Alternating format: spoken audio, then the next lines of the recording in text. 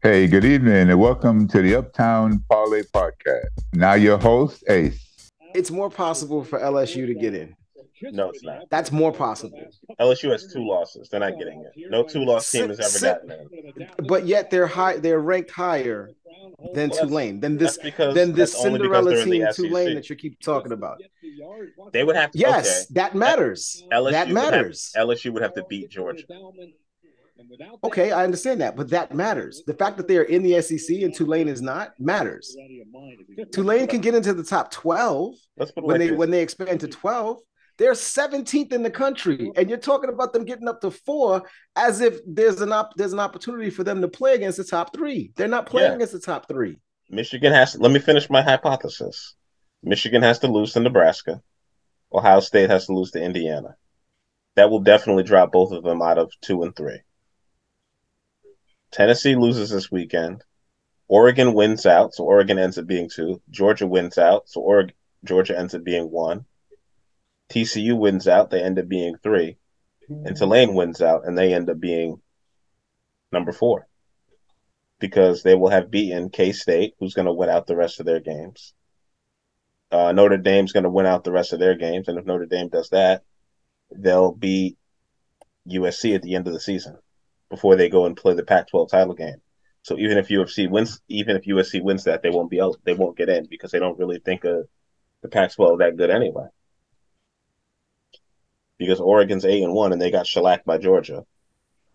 And the one power conference team that Tulane played was, K-State. And K-State has a lot of quality wins. So by beating everybody in the AAC, by beating Houston, they lost to a Southern Miss team, which is kind of fluky. But if they beat UCF, who's ranked, if they beat SMU and they beat Cincinnati, those are the 3 best teams in the AAC aside from themselves. And then they go back on and they win the conference title. You just need a lot of losses from the Power 5. Not just the Power 5 open for them. No, not just Power 5. TCU loses and Notre Dame wins out, it makes it possible. And Michigan has to lose. In addition to the 12 teams currently in front of them, it's not like they're 6th. LSU's not going to make it in. There's no possible way. But Tulane is not in 6th. Tulane is in 16th. They're in 17th. They're not close. Just because they're 8-1. Just because they're 8-1. If North Carolina loses this week, right? Ace. Yeah. It's a lot of ifs. There's 3 games left for everybody. There are three games left for everybody. Yeah. There are 3 games left for everybody. This is a committee that you already know favors Power 5 conferences. Yes, if Tulane had run the table, they'd still be in like 10th. I understand exactly. Favors Power 5 conferences and favors undefeated teams. The only way that a non-Power 5 conference is getting into the top 4 is by being undefeated. Tulane's not undefeated. They've already got a loss. Nebraska just has to beat Michigan. That's all. What is Nebraska? Because I know Nebraska's 3-6. My next door neighbor's son plays for Nebraska, and every time he goes to the game, he tells me how sorry they are. Nebraska fired their coach in week 2.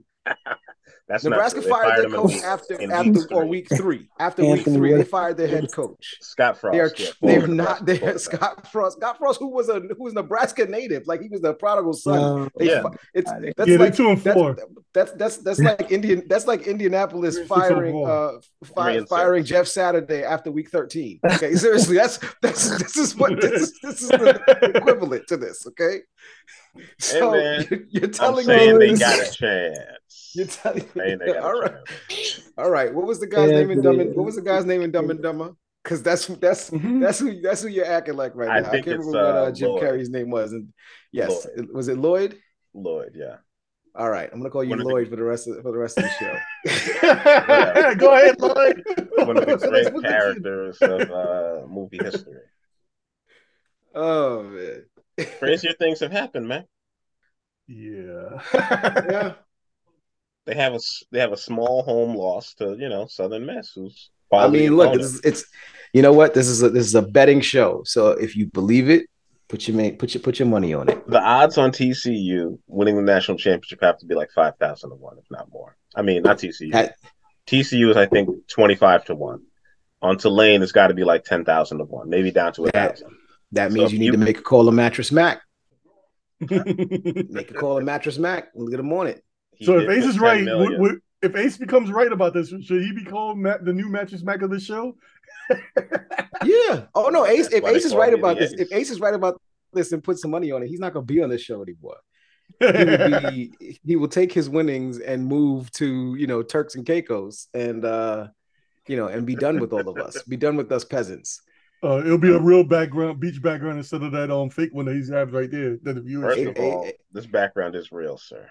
Okay. Yeah. Okay. Ace will create his own sports book. That's basically what'll happen. That would be kind of a trend. That really would. Ace's sports book. I'd set all kind of crazy lines and have all types of props and teaser cards, which are the worst things you could possibly play in a casino. To anyone listening to this, if you ever go to Vegas or Atlantic City or any actual physical casino and they give you a teaser card, do not play it. It is so unlikely that you will hit that. There's a better chance of you matching 4 numbers on a Powerball ticket than hitting one of those where you have to pick 5 or 6 games and hit that parlay. That's insane. Dang. I did the NFL and college one where I picked 14 games. I hit all 7 of the college games. Missed it on 1 NFL game. Went 13-1. And didn't win nothing. Exactly. They just took my $30. It's like, thank you for playing. Try again. I won on my individual bets on the college games, but then I lost on all the NFL parlays. That one team screwed me. And you know who that one team was? The Bears? No. Goddamn Minnesota Vikings. I don't know why you bet on those. They can't goddamn Jets. No, because they can't just do it. Nah. The Jets did what they were supposed to do. The Jets lost. This was 2012. The Jets was pretty sorry. Oh, yeah, they're supposed to lose then. Yeah. All right. So Jeff Saturday got hired with only high school coaching experience down in Georgia. Did you actually intro the show yet? No, we don't need to intro the show. We're not doing it. My dad does. Welcome to the podcast. I'm Ace. No, do that. My dad recorded an intro from me. I don't know about the rest of y'all. If they don't know who y'all are by now, introduce yourselves. Let's get to it. Oh wow. So we don't get no credits or nothing like that. Your dad just did something else on the side. He knew us for all these years. Did you listen to the show? I kind of did, but I kind of don't listen to the intros because I don't like your welcome to the podcast. I don't know that. Welcome to the Uptown Parlay Podcast. We got Ant, Ace, Malik, and Levon is still here somehow, and he muted himself as usual. He keeps getting invited. He's gonna keep showing up. I muted myself so everybody could get a chance to speak. You wouldn't hear the background noise. He keeps showing up like Brown Man from the 5th floor. I don't know when he's gonna pop in, but he in here. All right. Vaughn, I know you have a whole book on Jeff Saturday getting hired. Oh yes. You gotta say. What's your freezing cold take? My take on a man getting a job. Congratulations in this economy and this land of turnover and uncertainty. I mean, he's a former player and he was on TV. I mean, people get elected to office with those type of credentials, so why can't he coach an NFL team? I mean, the Colts are not good. He's just an interim coach. If he does well, maybe they give him a chance next season. If he doesn't, then they fire him and they move on. That's my take on it. So what you're telling me is that you have no problem with him getting this job? None at all. I don't. I have no problem. I don't know Jeff Saturday. None of us do. We don't know. He seems like a super nice guy. I like him on TV. Yeah, we don't know his qualifications just because he's never coached. He knows more about X's and O's than I do, but just because he's never coached in the Pee Wees or high or college. No, he coached in high school. He was a high school football coach for the past 3 years. Well, I mean, then what's the problem? He's played in the league, which not a lot of people have done. Are you serious? Yeah, I'm very serious. It's the same reason why everybody made fun of the Nets when they hired Jason Kidd right off of the Knicks. That didn't go so well, did it? I mean, but that doesn't mean that he's not. No, that doesn't mean he's not qualified. I mean, you got coaches who were excellent. Look at Urban Meyer. And he was a train wreck. It has nothing to do Yes, with but Urban that. Meyer was a head coach in college, and he was a Yeah, but really good one. So that's why they gave him a chance. but that's what I'm trying to say. So he had all his college coaching experience at that Got level. it. He won national championships, but he was a train wreck trying to lead men. You don't know who's going to be good at what job based off of uh, track record. I know that sounds crazy, but it It doesn't does. translate. Look at the guy that just got fired at Carolina. He was a good assistant coach with the Giants. He was a good coach in college with whatever Mm-hmm. team that was. He was there. Temple and But Baylor. yeah, but he sucked as a head coach. He had a losing record in his first He never had a two quarterback. 2.5 seasons, and there go the excuses. Listen, we can make excuses all Oh day. wow. Okay. It's just I think we shouldn't throw shade at that man for getting a chance to coach an NFL team. I mean, plus we don't know him. We don't know what kind of leader he is or what kind of leader he might be. I'm not doubting the leadership. The leadership seems to be, in all honesty, like the fact that he was a player in the NFL for 14. I appreciated his press conference. It was the most honest thing I've ever seen from anybody who got a job. It's like, I don't Exactly. know. I might be great at this. I might be terrible. Who knows? We'll find out. I was like, oh wow, okay. But I'm not going to back down. Yeah, I can respect that. But I'm So gonna give we'll him another see. shot. All right. I mean, it's coaching football, man. I I mean, like that. it's So wait, so I want to ask you one question before I move on to Ant or Malik. So when Joe Judge got fired last year, right? Mhm. So when Joe Judge got fired, they said, "Hey, Carl Banks, what you doing? I need you to come in and coach the Giants for the rest of the year. Let's do it." I mean, That I makes don't perfect know sense to Carl. you.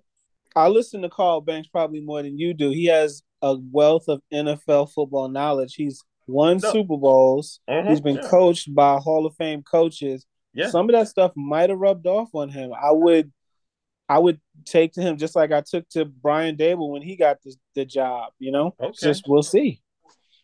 All right. That's just my honest opinion, man. Yeah. Malik, when they fire Dan Campbell eventually for not developing a quarterback or not, getting the team together past I don't know. I assume the Lions are going to win 6 games this year, which is a huge improvement from last season.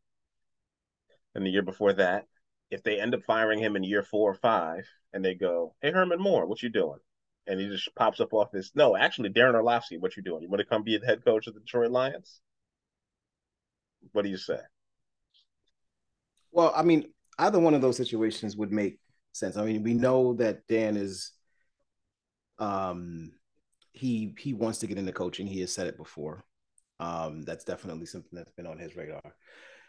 And Herman Moore, similar to Jeff Saturday, has been a consultant for the Lions for the last few years, and was part of the hire to bring in Dan Campbell. He was part of the process of interviewing and identifying the head coach of the Lions, who's currently there. And to LeVon's point, the hiring of Dan Campbell and the hiring of Jeff Saturday are not, they're not that far apart from one another.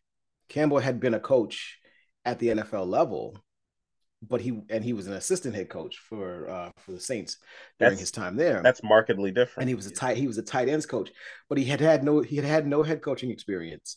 He was the interim coach of the Miami Dolphins when they fired Joe, whatever.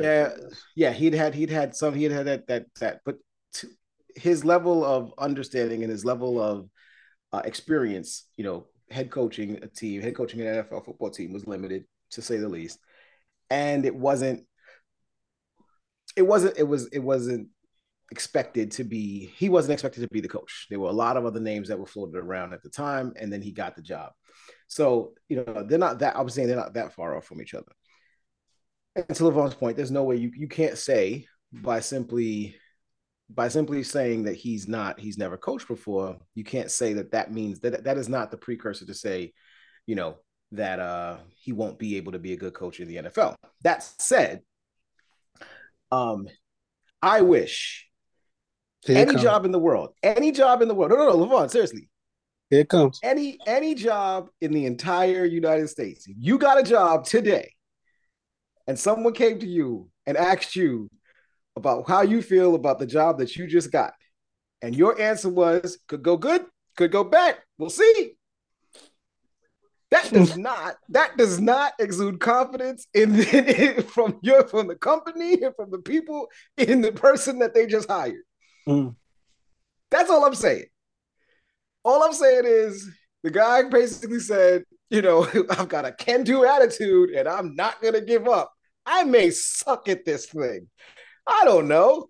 I have no clue. But he's about to walk into a locker room of grown men who are playing this game and who want to win, who expect to win and expect to perform at a high level. Regardless of what happened with Frank Reich and what situations, and circumstances led to him being fired, you're talking about a room full of men who are prideful, who believe that they can win and win at a high level and win a division. And he's about to walk into that room with no experience, with no, and with pretty much a confidence. I'm sure he's confident in his ability to do it, but he's got to show it. And the reality of the situation is, and I don't think a lot of what people are complaining about is not that Jeff Saturday was hired. It's that other candidates were not even considered as, candidates for the role. Candidates of color, white candidates, like other coaches in the coaching ranks that have experience, that have done this, they were not even considered. And that's why I don't think that the hiring of Jeff Saturday has anything to do with football in the sense of Indianapolis winning football games. I think that this hiring has more to do with putting a face that the fans like in seats, in a position of where visibility makes sense to them. And I think from a Colts perspective, this is about talent evaluation. We're not going anywhere. Let's bring this guy in. He's a part of this organization. He's been a part of this organization for a while. He can tell us who's good, who's not. He can do the scouting. He can evaluate the team and evaluate the roster from that level. And if we win 3 games in the midst of it, great. He's going to be the interim. He's not going to be the long-term coach. I would be, so whatever the odds are on that, on Jeff Saturday getting hired, getting a full-time gig, getting hired, take them. Take the money, like bet to it now, okay. Because that's not happening for me. So that's what Anthony. I got to say. And yeah, New York Football Jets starts going bad next season. They fire Robert Saleh. Yeah, that ain't happening. They go Ring of Honor. Who we bringing out?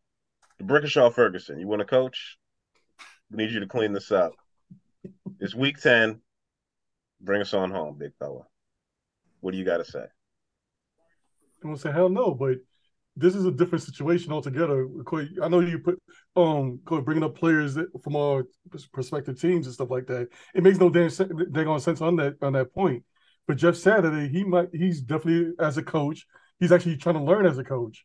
You got to look at that point of view, and you also got to look at the point of view as the owner. The owner actually knows who Jeff Saturday actually is and what he was doing behind the scenes. So the owners, people don't see this all the time because, they don't film practices in the summertime or whatever like that. The owners are actually around and stuff like that around those times. So they know that certain players might quite inspire to be coaches. So they might learn from these other coaches and stuff like that. Jeff Saturday is not going to be going. I don't think Jeff Saturday is going to go out there and say join up X and O plays or join, for offensive defense or whatever like that. He's just going to get his two peoples, his offensive coordinator, his defensive coordinator, and manage them what to actually do. And that's where I think he might actually succeed. And that's the experiment that I believe that the Colts as a whole is going with right now. They want to see what type of man this guy is, basically. Mm-hmm.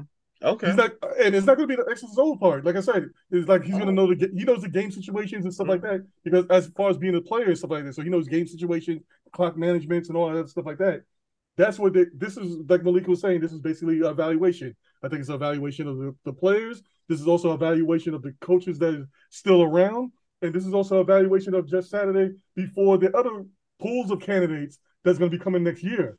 Gotcha. If they like what he's doing, they're going to take off that intern tag. If not, they're just going to send him back to his high school thing and have a good day, whatever. We'll go back to ESPN, yeah. Right, go back to ESPN, have a good day. We got our first round pick and we're going to get our quarterback and, start this all over again with whatever coach that comes out.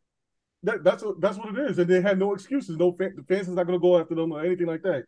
I was laughing at that at first. It sounded like a joke, but more time I think about it, this actually is a good, smart move because the thing is that it actually it takes all pressure off the organization and buys them time, and they can actually get the first round pick, get their quarterback, and move on. Wow, you guys have a lot more faith in this than I do. I don't think I was showing faith in it, but well, no, Malik thinks that's a crazy idea, but LeVon and Anthony are treating this like, he deserves an audition and a right to be good or bad just as everybody else. The thing is that I didn't say nothing about deserve. I'm just saying this is just an experiment. True. Well, no, it's an experiment, and it doesn't. Right, just an experiment. It doesn't matter how you get the opportunity. It's what you do with it when you get it. Right. This is just an experiment, and in the owner's perspective of this keeps away the fans. This will keep away the media from throwing rains of fire or whatever rains of fire. Yeah, that's basically going to happen. Actually, no, it's making everybody question it more because people are like, so they're just hiring people off of TV now with no experience. But the thing is that what's experience? I don't understand what. If what Tony qualifications Dungy, do you have to have? If he said Tony Dungy, coach in NFL, what do you need to coach? Having coached at any level in the NFL before, is that written down someplace? Is that written down someplace? It's not a rule. It's not a rule.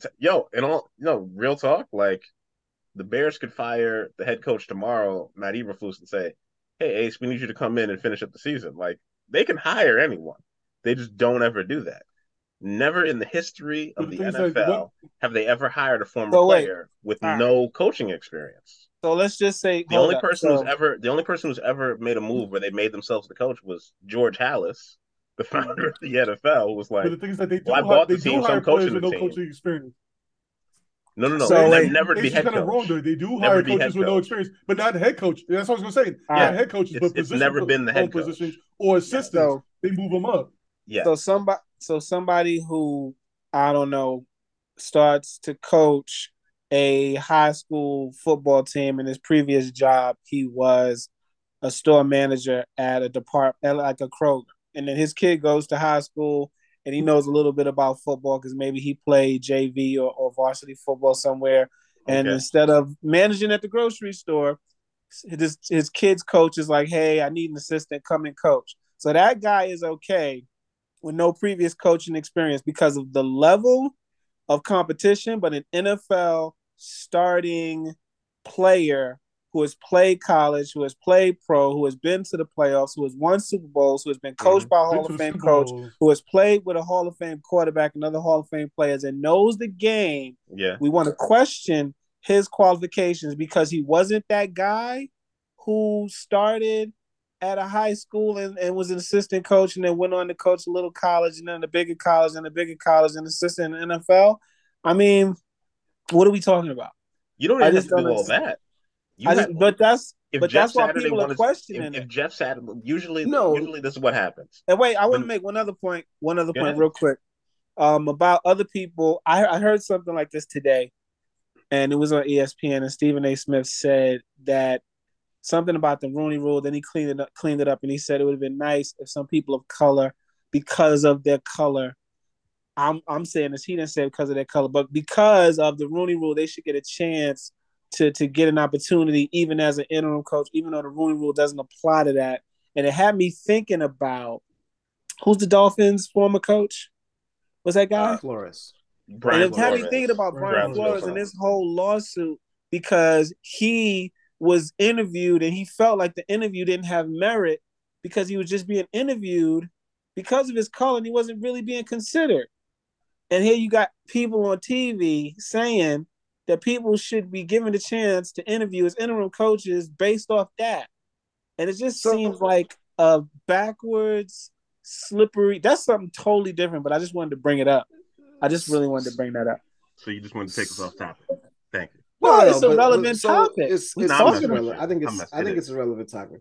But so regardless of color, and I'm not going at colors. I know people are going to color, and I don't necessarily agree with the dead on, taking it directly to, coaches of color don't get these opportunities and so on and so forth. Oh no, they do. They usually are the interim coach. What I'm saying is like, and honestly, like we're watching a team where a coach of color got the interim tag after Matt Rule got fired. So not to say can't say that it doesn't happen.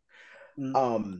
But there is an expectation that you, in order to get one of these 32 jobs in the entire, in the entire world, there is an expectation that you got to pay your dues. You got to go through a particular path to get there.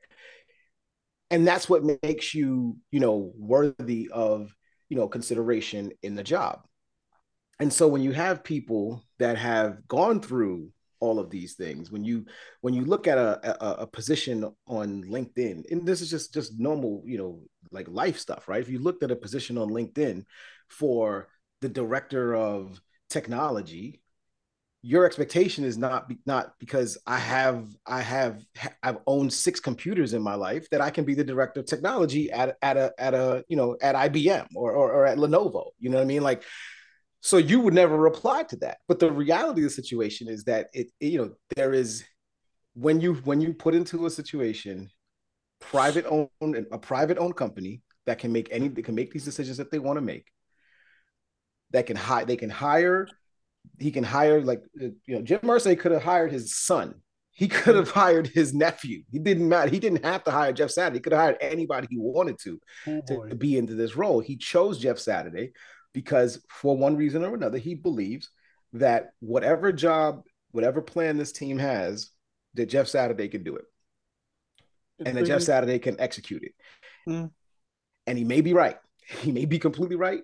And he may be wrong.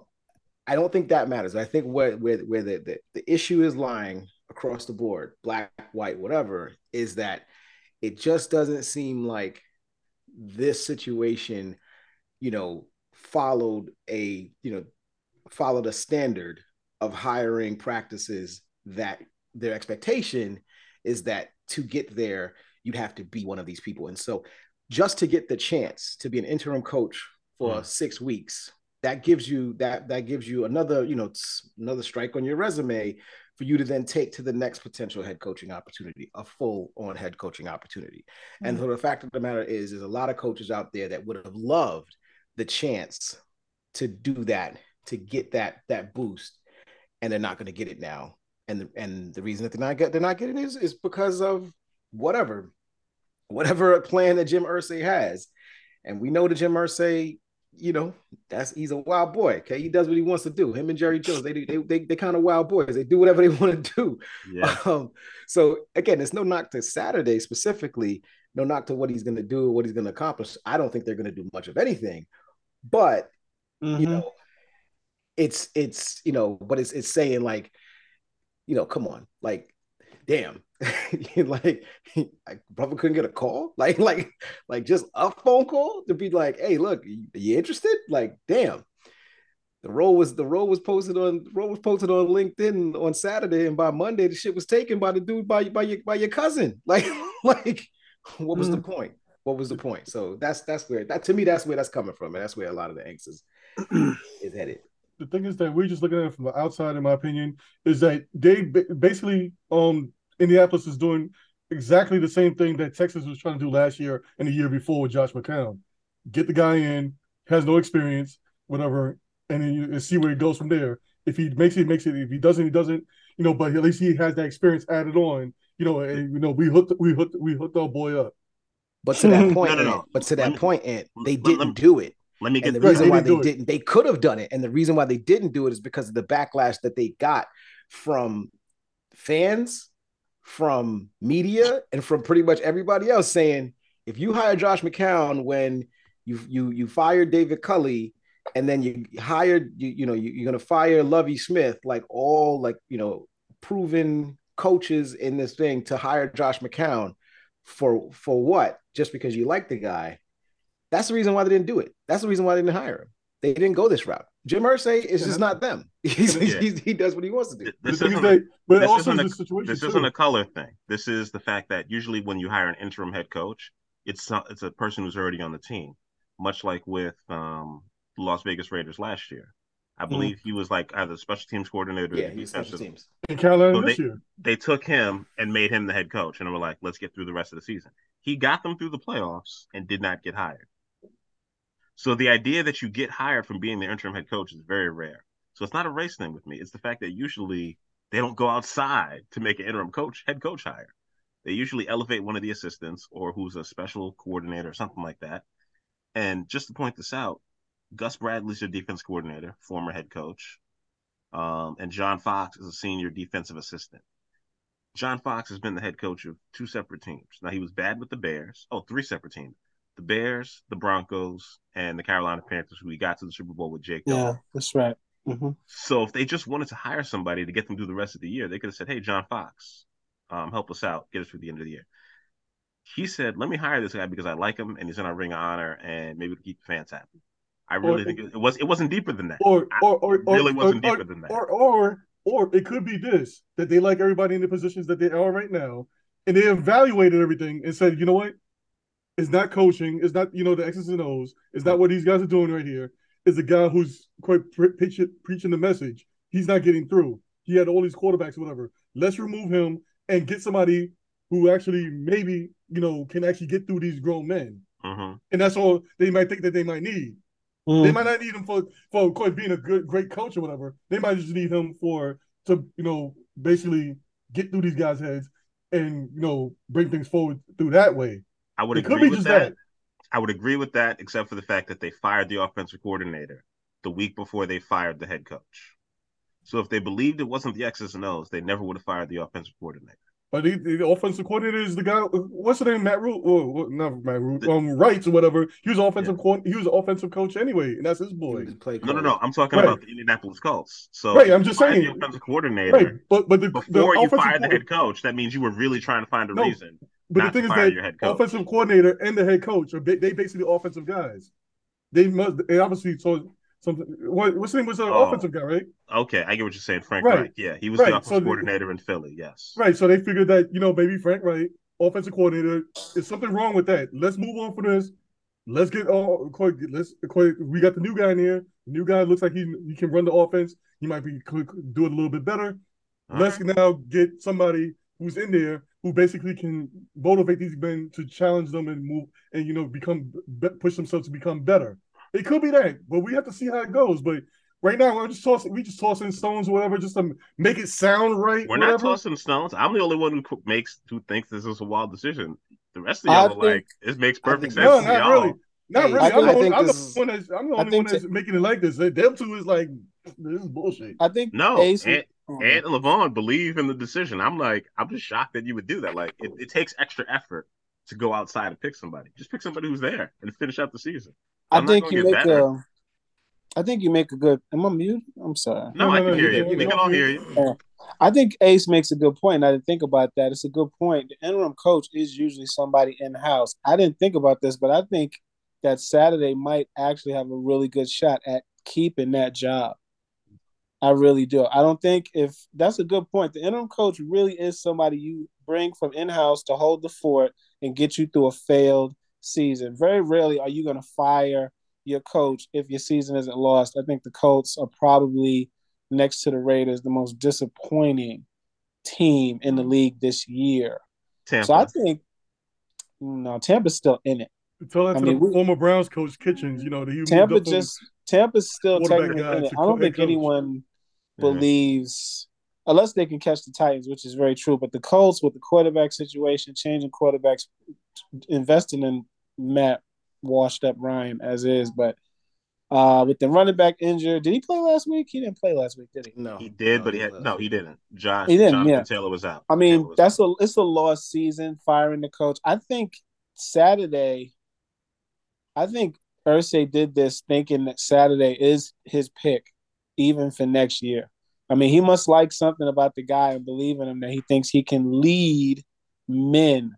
Coaching is more about leading men than all the X's and O's and all this other stuff. The only thing you need to do is that's basically going to my point I was saying before. It's about getting grown men to follow you and believe in what you're doing and get them to believe in themselves. Not everybody can do that. Bill Belichick is good at doing that. Parcells is great at doing that. Mike Tomlin is great at doing that. I don't think any of those guys are X's and O's guys.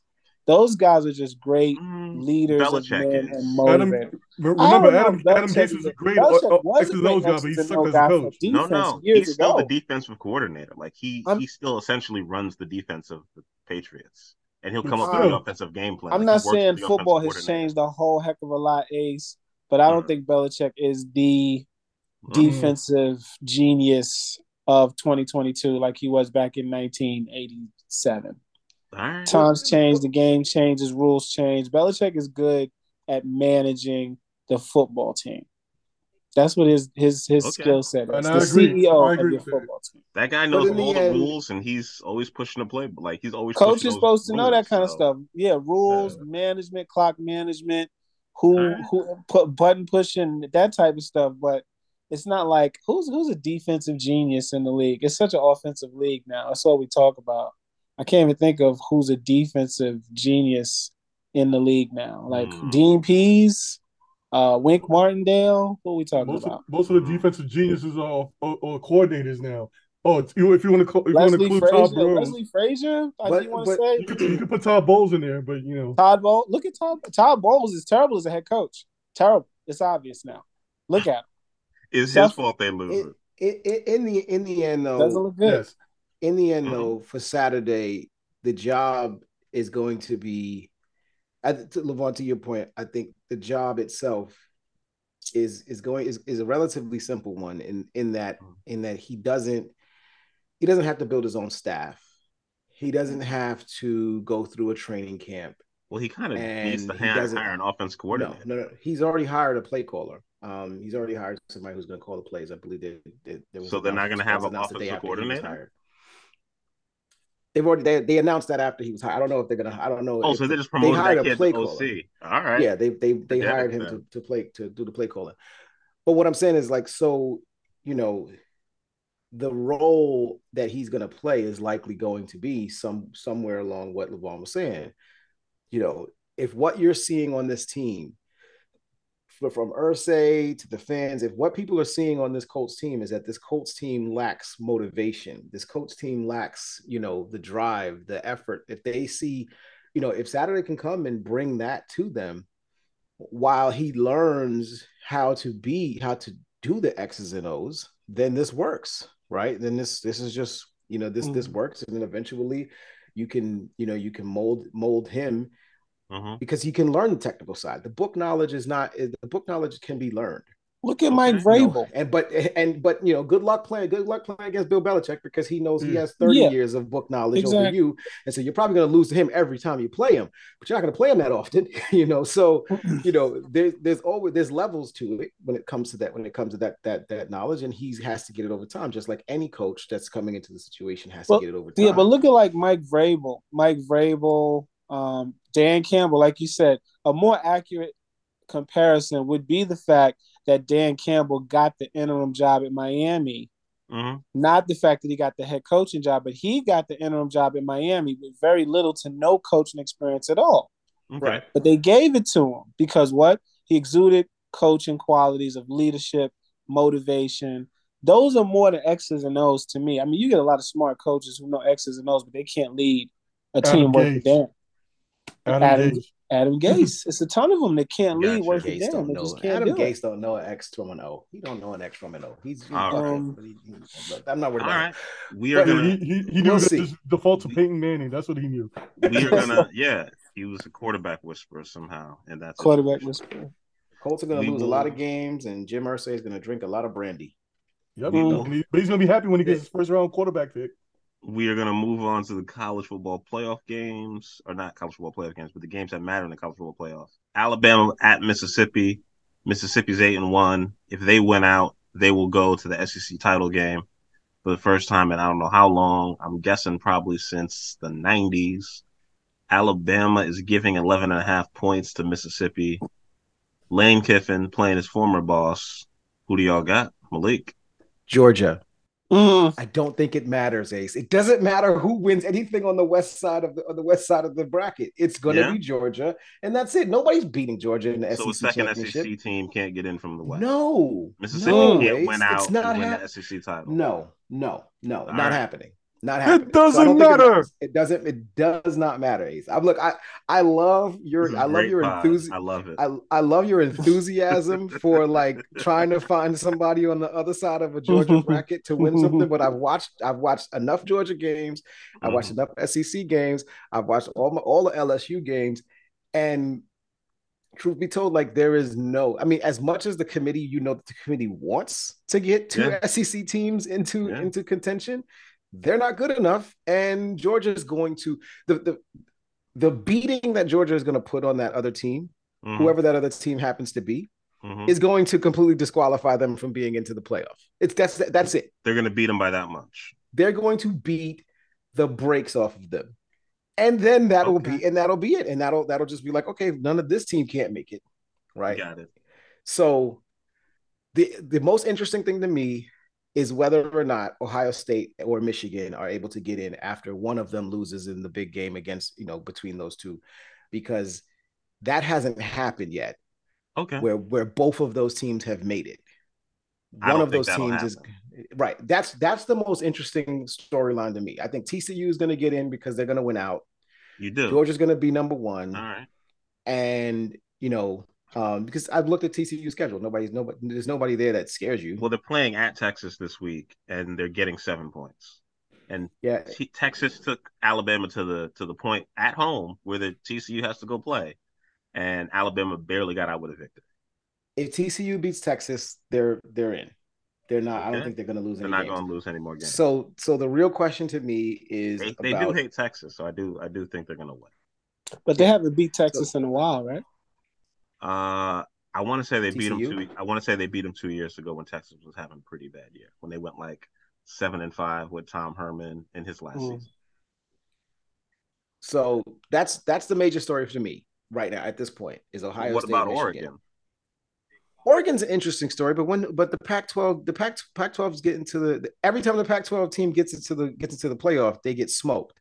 No, not true. So Oregon won a game with and then they got smoked. Yeah, you're counting the national title game. I'm talking about when they're in there. They smoked Oklahoma to get there. Oh, you got to win a game to get to the national title game. And then they play against an SEC team. Yeah. Pac-12 teams against SEC teams is not going to work. They got smoked. Ohio State, I can't remember. This will come down to. Oregon's not getting in. Oregon might get in. If they get in, they'll get in over TCU or they'll get in over Michigan or Ohio State. I don't think they're going to do anything. They're going to be at home this weekend playing Washington. That game's on at 7. The TCU Texas game is also on at 7. So the TCU game is interesting. Games, actually. The TCU game is interesting. I want to see how they all play out. But I mean, anybody, and I live in Georgia now. Yeah. If you're watching this team play, they are so much better than everybody else. It's not fair. It's not fair how much better they receivers, but at every other position, they're just better than their man in front of them. And they lost 5 starters to the NFL. Like 5 guys off their defense went in the first round of the NFL draft, and they're totally fine. So I mean, it's not even. We'll see. We'll see. Kirby Smart got them boys balling, and the fall of Nick Saban is real, at least this season. The only reason why this is the most interesting year is because there's finally some parity in that Alabama and Clemson won't be in it. And I think if you go back and listen to our old podcast episodes 2 years ago, we didn't talk so much college. I was just picking random college games because we knew that they were going to be in it, and they were. So now that we know that Clemson and Alabama aren't going to be in there, the other 3 teams aside from Georgia, you're telling me don't matter. And I don't know. This Oregon team is completely different. Bo Nix might win the Heisman. They're 8-1. That one loss is only to Georgia. So maybe they come back and avenge the loss. Maybe I'm dreaming. It doesn't matter. I mean, like right now, this Georgia thing, just watching Georgia play this season, it feels like Mike Tyson in the early 90s, in the 80s and the early 90s. It literally feels like that. The other team comes into the ring, feels like they could do something, talks a big game, first round, knocked out, done. We're out of here. We're moving on to the next thing. Everybody That's what it feels like. Until you get punched in the face. Exactly. That's it. Loves to say it is. That's it. That's it. That's like it. the only Fight's thing they over. ever Game's remembered over. Mike Move Tyson on. saying. That's true. Everybody gets one. So All right. Can I say something off brand, off topic here? Well, you are the wild card, so go ahead. I like to see Georgia versus the Carolina Panthers because the Falcons kind of suck tonight. The 13-3. I'd rather see Georgia face them right now. That'll make a better game than this. I want to see Tulane get in. That's what I want to see. Oh my god! Because I'm rooting for chaos. Then watch that. I want to see Tulane, UNC, and Michigan to get in. Oregon loses this week, and then Oregon beats USC. You like chaos? Watch the Knicks. If you like chaos, when it gets to the 12-team playoff, you'll get that. When it gets to the 12-team playoff, you'll get that. With the 12-team playoff, the G5 automatically gets a team. That's not chaos. That's a madhouse. Same thing. All right. We are moving on to the NFL Week 10 games. We got 10 games for Week 10 that have not yet been played. First game played in Germany. When are they going to end that stuff? I'm tired of going to Europe already. You are not on the plane. We know you're not going. Sick of Europe. Shoot. What do you mean you're sick of Europe? What did Europe ever do to you? Do I feel like I don't know? I don't know. I feel like waking up at 8 o'clock in the morning just to watch. I like the fact that the game starts that early. Bridges the gap. And I don't listen to a bunch of talking heads before football starts. You mean you don't want to listen to Rich Eisen before the game gets going? Oh, Rich Eisen, I like. It's the rest of them. He's calling the game. No, I mean I like the game and the fact it's on at 9, and by the time it's done, we move right into the 1 o'clock games versus getting up at like 8 and having to watch a whole bunch of pregame. So what you're saying is you want the NFL to be like college football in that you want a game at noon, 3:30, 7:30, 10 p.m. I mean, it's close to that already, but yeah, I just don't like all of the projections and the opinions wake flying up around. And start seeing football on my eyeballs immediately. It's like 9:30. 9:30 is good. I want to set up my fantasy lineup first, and think about things. Oh, I don't think. And you're killing me with these receipts. Every time I see your little backdrop, it's tickling me, man. Brady Quinn, the New York Jets will go 0-9 to start the season. It's a king of receipts right there. Real petty with that. Oh, my God. We got Seattle at Tampa Bay. Did we even call that game yet? Did we pick it? Just moved on. It's like, yeah, it's going to be who cares? I'm saying what it is. We got Seattle at Tampa Bay. Tampa Bay is giving 3 points to Seattle because it's technically a home game. They don't believe in Seattle traveling. Both teams had to take a 7 or 10 hour flight, I guess, from the West Coast. And Seattle's getting 3, and the over-under is 44.5. LeVon, go ahead. I still don't believe in Seattle. You know what, though? Even though they beat your Giants? Oh, yeah. I mean, we were going to lose that game. My Giants have probably traveled more than any team in the league this year. Now he's giving me the travel excuse. Going to London. Giving me the travel excuse. Our bye week was super late. But they won fair and square. It was 13-13 with about 10 minutes left. So, if they pulled away at home, they won. But no, think about this real quick before I make my picks at this game. So Russell Wilson, when he first came into the league, everybody gave him a lot of credit, talked him up, and he was pretty much a system quarterback. It was run the ball, play good defense. Russ made some plays when he had to. Then when he started to break away from that and the team leaned more on his arm and his improvisation, things went sour. What is Geno Smith doing?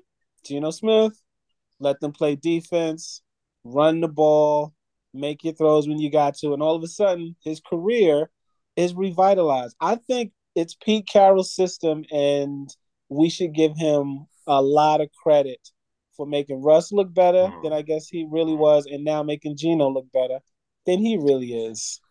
I think this game is significant. Tampa Bay needs it, and Seattle does not. So I'm going to take the Buccaneers in this one. All right. Thank you for that long-winded explanation. You're welcome. You're welcome. It's an analysis in these things. It's a method to the madness. You got to soak it all in. Soak it in. Anthony, thank you for add some of your madness to the method. It's always method to the madness.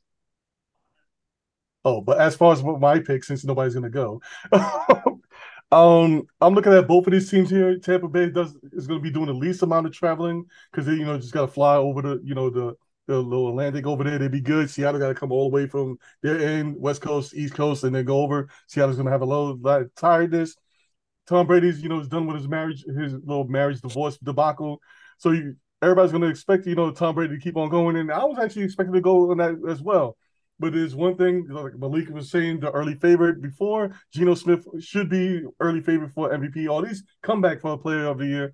And then LeVon is right about that when his explanation that is the system, whatever. But give me Seattle on this one, because, they're actually running their systems. They're on fire right now. I want to take Seattle and I want to take the over in this one.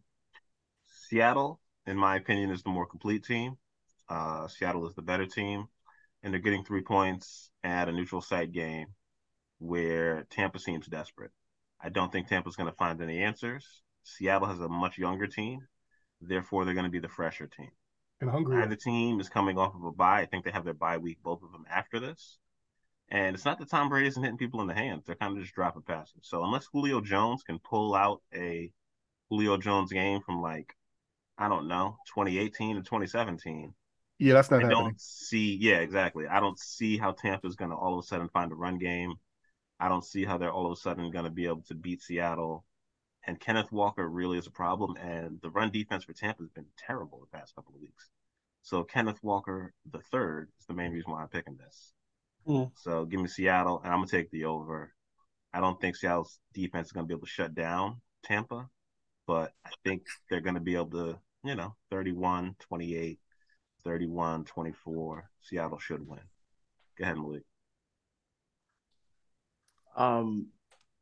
So we've all gone long-winded on this one, so I'm not going to take too much. Tampa is 0-6-1 in their last 7 games against the spread. So they're not getting it done on that side, either as favorites or underdogs. Brady's running game, Ace, you mentioned it, that he's not getting much help from the running game. He's not getting any help. Tampa Bay has the worst rush offense in the NFL. They're 32nd. So they're not running the ball. They've only gone over 100 yards rushing as a team once this season. So this is not a team that runs the ball well, and which means that Brady's throwing it a lot more than maybe he expected what he would have to do in his 45-year-old arm. And when he does throw it, guys like Mike Evans, Chris Godwin, and Julio Jones, who were all supposed to be, the receivers that would help him, bridge the gap there. They're dropping passes on the other side, so it's not looking good for Tampa's offense. LeVon's right. Geno Smith is playing in a system that's conducive to quarterbacks who don't make mistakes, who are athletic enough to extend plays with their feet, and don't make mistakes by throwing the ball away to the other team. If you keep your interceptions down, keep your turnovers down, Pete Carroll is going to put together a plan that's going to allow the defense to do what it needs to do and put you in a position to win games in late game situations. And he knows the X's and O's. We talked about this guy. He knows the X's and O's, and he knows how to put you in the right position at the end of the game. And that's why, if you're going to play anything, you play Seattle, take the under on this one. I think the travel is going to mean something to these teams at some point. I think both of them traveled over there on Thursday. So, expect the Bucs to have problems sustaining drives and putting up big points against this team. So I'm taking Seattle. I'm going with the under, and I'm locking this in as my first best bet. All right. We are going to go back to Malik because next up we have the Chicago Bears hosting the Detroit Lions. I'm going to let him pick first. The Lions are getting 3 points on the road, and the over-under is 48 points because neither of these teams usually play any defense, except for last week with Detroit beating up on Green Bay. Go ahead, Malik. That doesn't really count because I mean, 9 points. It's their best performance all season. Not for nothing. Green Bay literally, I watched that game twice. Green Bay literally lost like everybody on their team. Like pretty much I think they lost 8 starters in the game to injury. Wow. At one point or another. So it was kind of ridiculous. But look, I mean, Detroit still hasn't won a game on the road yet. Under Dan Campbell. That still has not happened, and it's now almost 2 full seasons. And the Bears, surprisingly, at 3-6, are second place in this division. This tells you how bad this division is. Okay, they're 3-6. They're 3-6. The Packers are 3-6. Detroit's 2-6.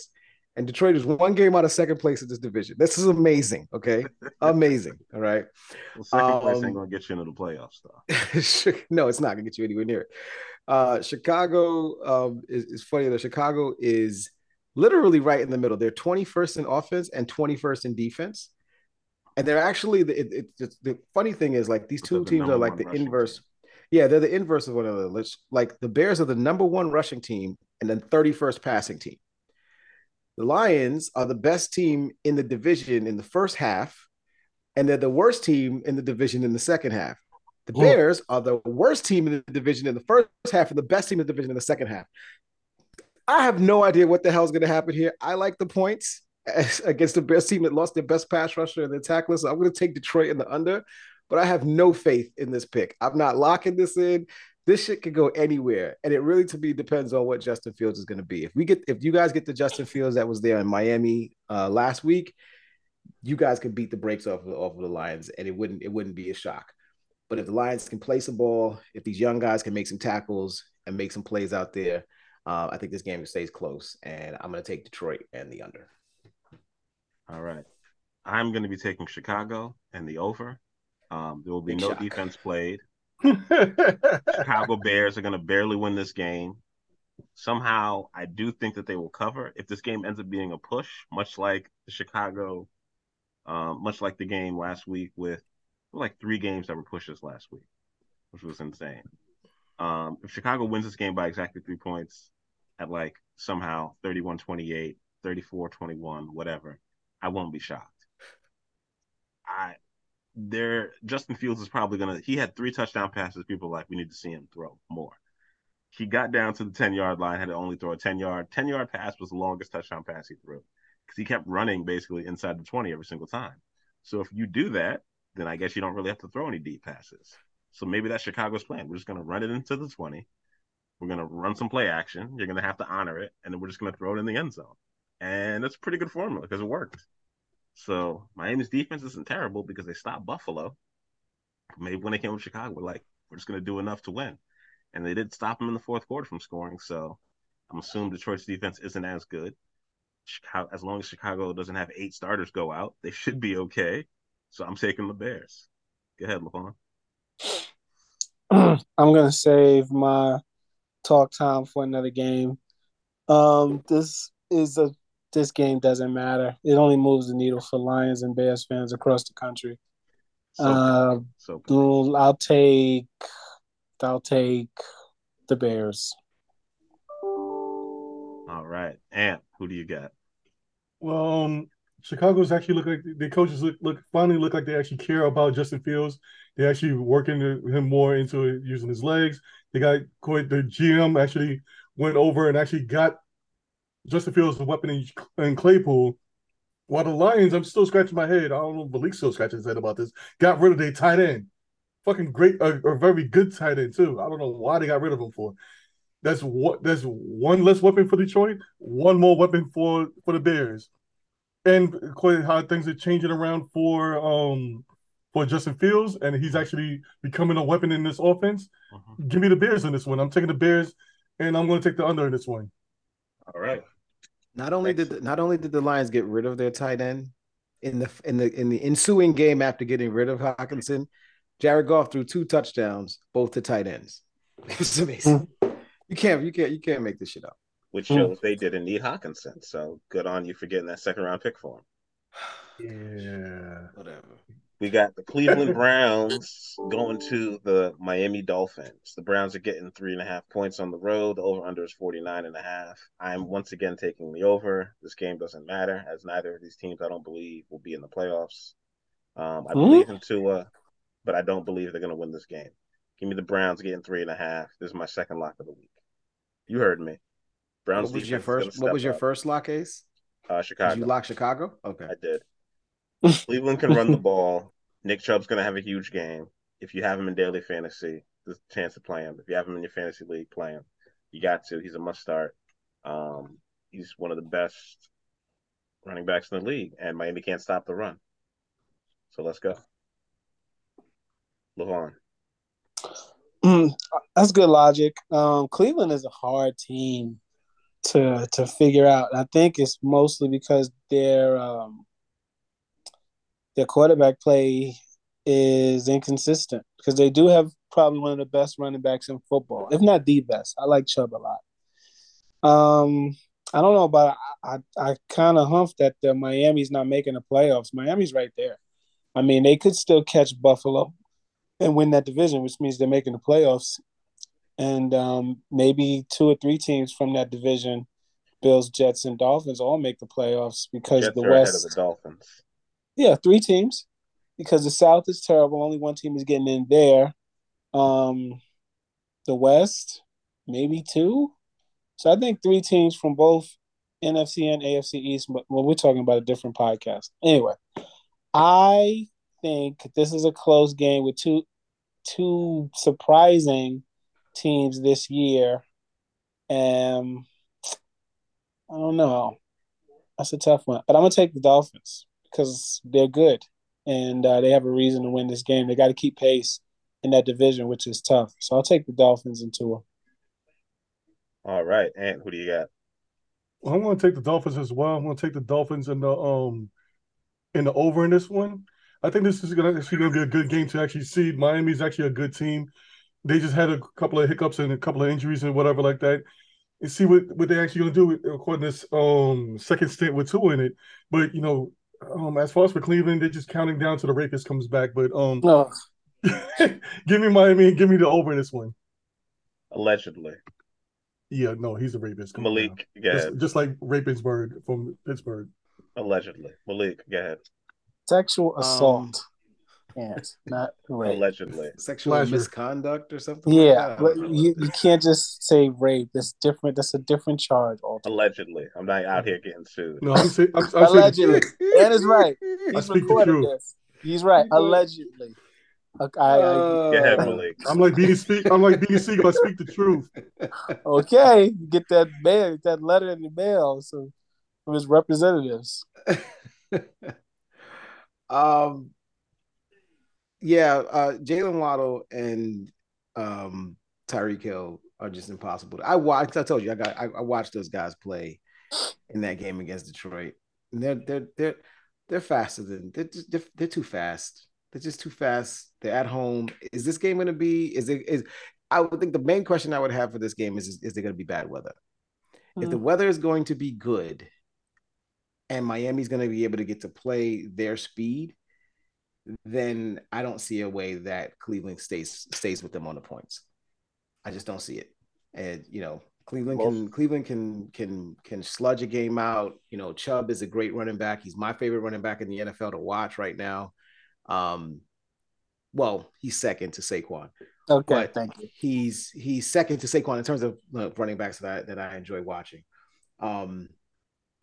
But I don't see the game script going Cleveland's way in Miami if the weather is good and Tua is cooking and he's getting the ball out to those receivers. And 82 degrees sunny weather. Yeah. So it's going to be Miami, and I'll take the over because I think Miami's defense, while Bradley Chubb looked good in the first game, I think it's going to take some time for him to get to any level of dominance or anything along those lines. I think this game will get to the over pretty easily, and that's probably the best bet for me. But I'm taking Miami and the over. All right. Next up, we got Denver at Tennessee. I'm going to be taking Denver getting 3 points on the road. The over-under is the lowest of the week at 37.5.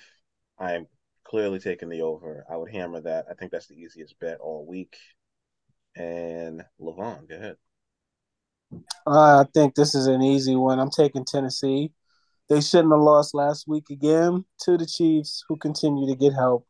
And I know this sounds bad, but who continue to get help from the Zebras. Every week I watch them. There seems to be a call that goes in their favor. I think at that goal line, they got at least 3 calls that went in their favor. Picking this game or last week's game? I just like to just make things known. Yeah, I like to complain. I'm a complainer. Back in my day. I don't want you to stay up too late. I know you have to get up. Get off my lawn. Yeah, this is my lock of the week. I lock in Tennessee. Their running game is legit. Is Tannehill back? Doesn't matter. No, I don't It believe he does. It is. does matter, actually.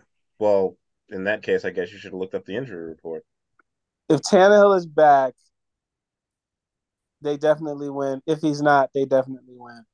Locking in Tennessee. I think Denver is a mistake. Wait, so what you're saying is you don't have any faith in Denver's defense? I have no faith in Denver at all. I think that they are anemic offense. Hmm. There's some injuries on that defense. Isn't the kid injured? The cornerback, the junior, isn't he hurt too? Patrick Surtain, I believe Yeah. he's healthy. Okay, now he's healthy. I know he was injured. I know that pass rusher they got 56 was injured too. I just don't believe in Denver, and I've seen Tennessee quite a few times. They got a very good defense. They held Kansas City truly, but like I said, KC is one of those teams that gets the benefit of the flags, and it helps them out a lot. But that team is really good defensively. They just are not flashy because they don't throw the ball all over the place. And I they will can't. take a. That's true. They can't. They don't have the talent at quarterback to do it. But I will take a fundamentally sound, well coached football team that's tough against a team that does not bring it every week and doesn't look as fundamentally sound. So I'll take the Titans. All right, Malik, go ahead. Tannehill was a full go in practice, so it looks like he's going to be back starting for the Titans. I do think if Tannehill plays and doesn't make any mistakes, that they win that game in KC. He's just obviously a better thrower of the football at this point than Willis is. And so I think that definitely speaks to them. Derrick Henry started off slow the beginning of the season, but he's now started to pick it up. If you just his game logs, he started to really pick up his rushing performances. He's been over 100 yards in the past 5 weeks with that 219-yard explosion that he had in Houston a couple of weeks back. So he's back. He's the best player on the field for either one of these two teams. I don't see a reason why anybody would pick Denver. I actually think this number should be a lot higher, maybe around 5 or 6. My personal opinion, even though Tennessee is not, Tennessee is 5-3, I think they are. And Denver's like 3-6 or 3-5 or something like that. So I don't see a reason why this game is as close as it is, and Tennessee's getting just the home 3, or giving the home 3. I would take Tennessee if this game was 6 or 7. So I'm taking Tennessee, and I'm locking this in as my second best bet. All right, Ant, you got to go next, right? Yeah. Just before you go, I want to read this news. Derrick Henry is tending to an undisclosed, unspecified issue, and it is unknown if he will be active for Sunday's battle with the Broncos. Go ahead. Well, I hate both of these teams and picking it all the time, but because you have Wilson that for some reason he fell off the wagon or whatever. Maybe it's that Sierra, he's knee deep in that, but and then and then Titans don't really have a quarterback or a receiver, but picking this thing, I'm gonna go with Denver just for pick'em's sake of flipping the coin or whatever. They came back from their bye, whatever. Maybe they rested. Maybe they actually figured something out over the past weeks, whatever. And also on top of that, you threw that little Derrick Henry news. You never know what's gonna happen there. So I'm gonna take Denver in this one, and I'm gonna take it on the give me the under. I don't. If I was a betting man, I wouldn't want to pick this damn game. I hate both of them. But anyway, that's my pick right there. Under 37.5. Okay. Next up, we got Minnesota at Buffalo. I think we're pretty confident that Josh Allen is not going to play. He hasn't practiced yet, correct? He hasn't practiced, but he's day to day. He's day to day. They marked him as day to day. So okay, whatever that means. On that day to day, Minnesota's getting 3.5. I'm going to take Minnesota, and I'm going to take the over. Aside from that, Minnesota has the best receiver in this game. So if Josh Allen does manage to play, I don't know. I don't expect him to throw any more interceptions. I don't expect him to have a horrible game.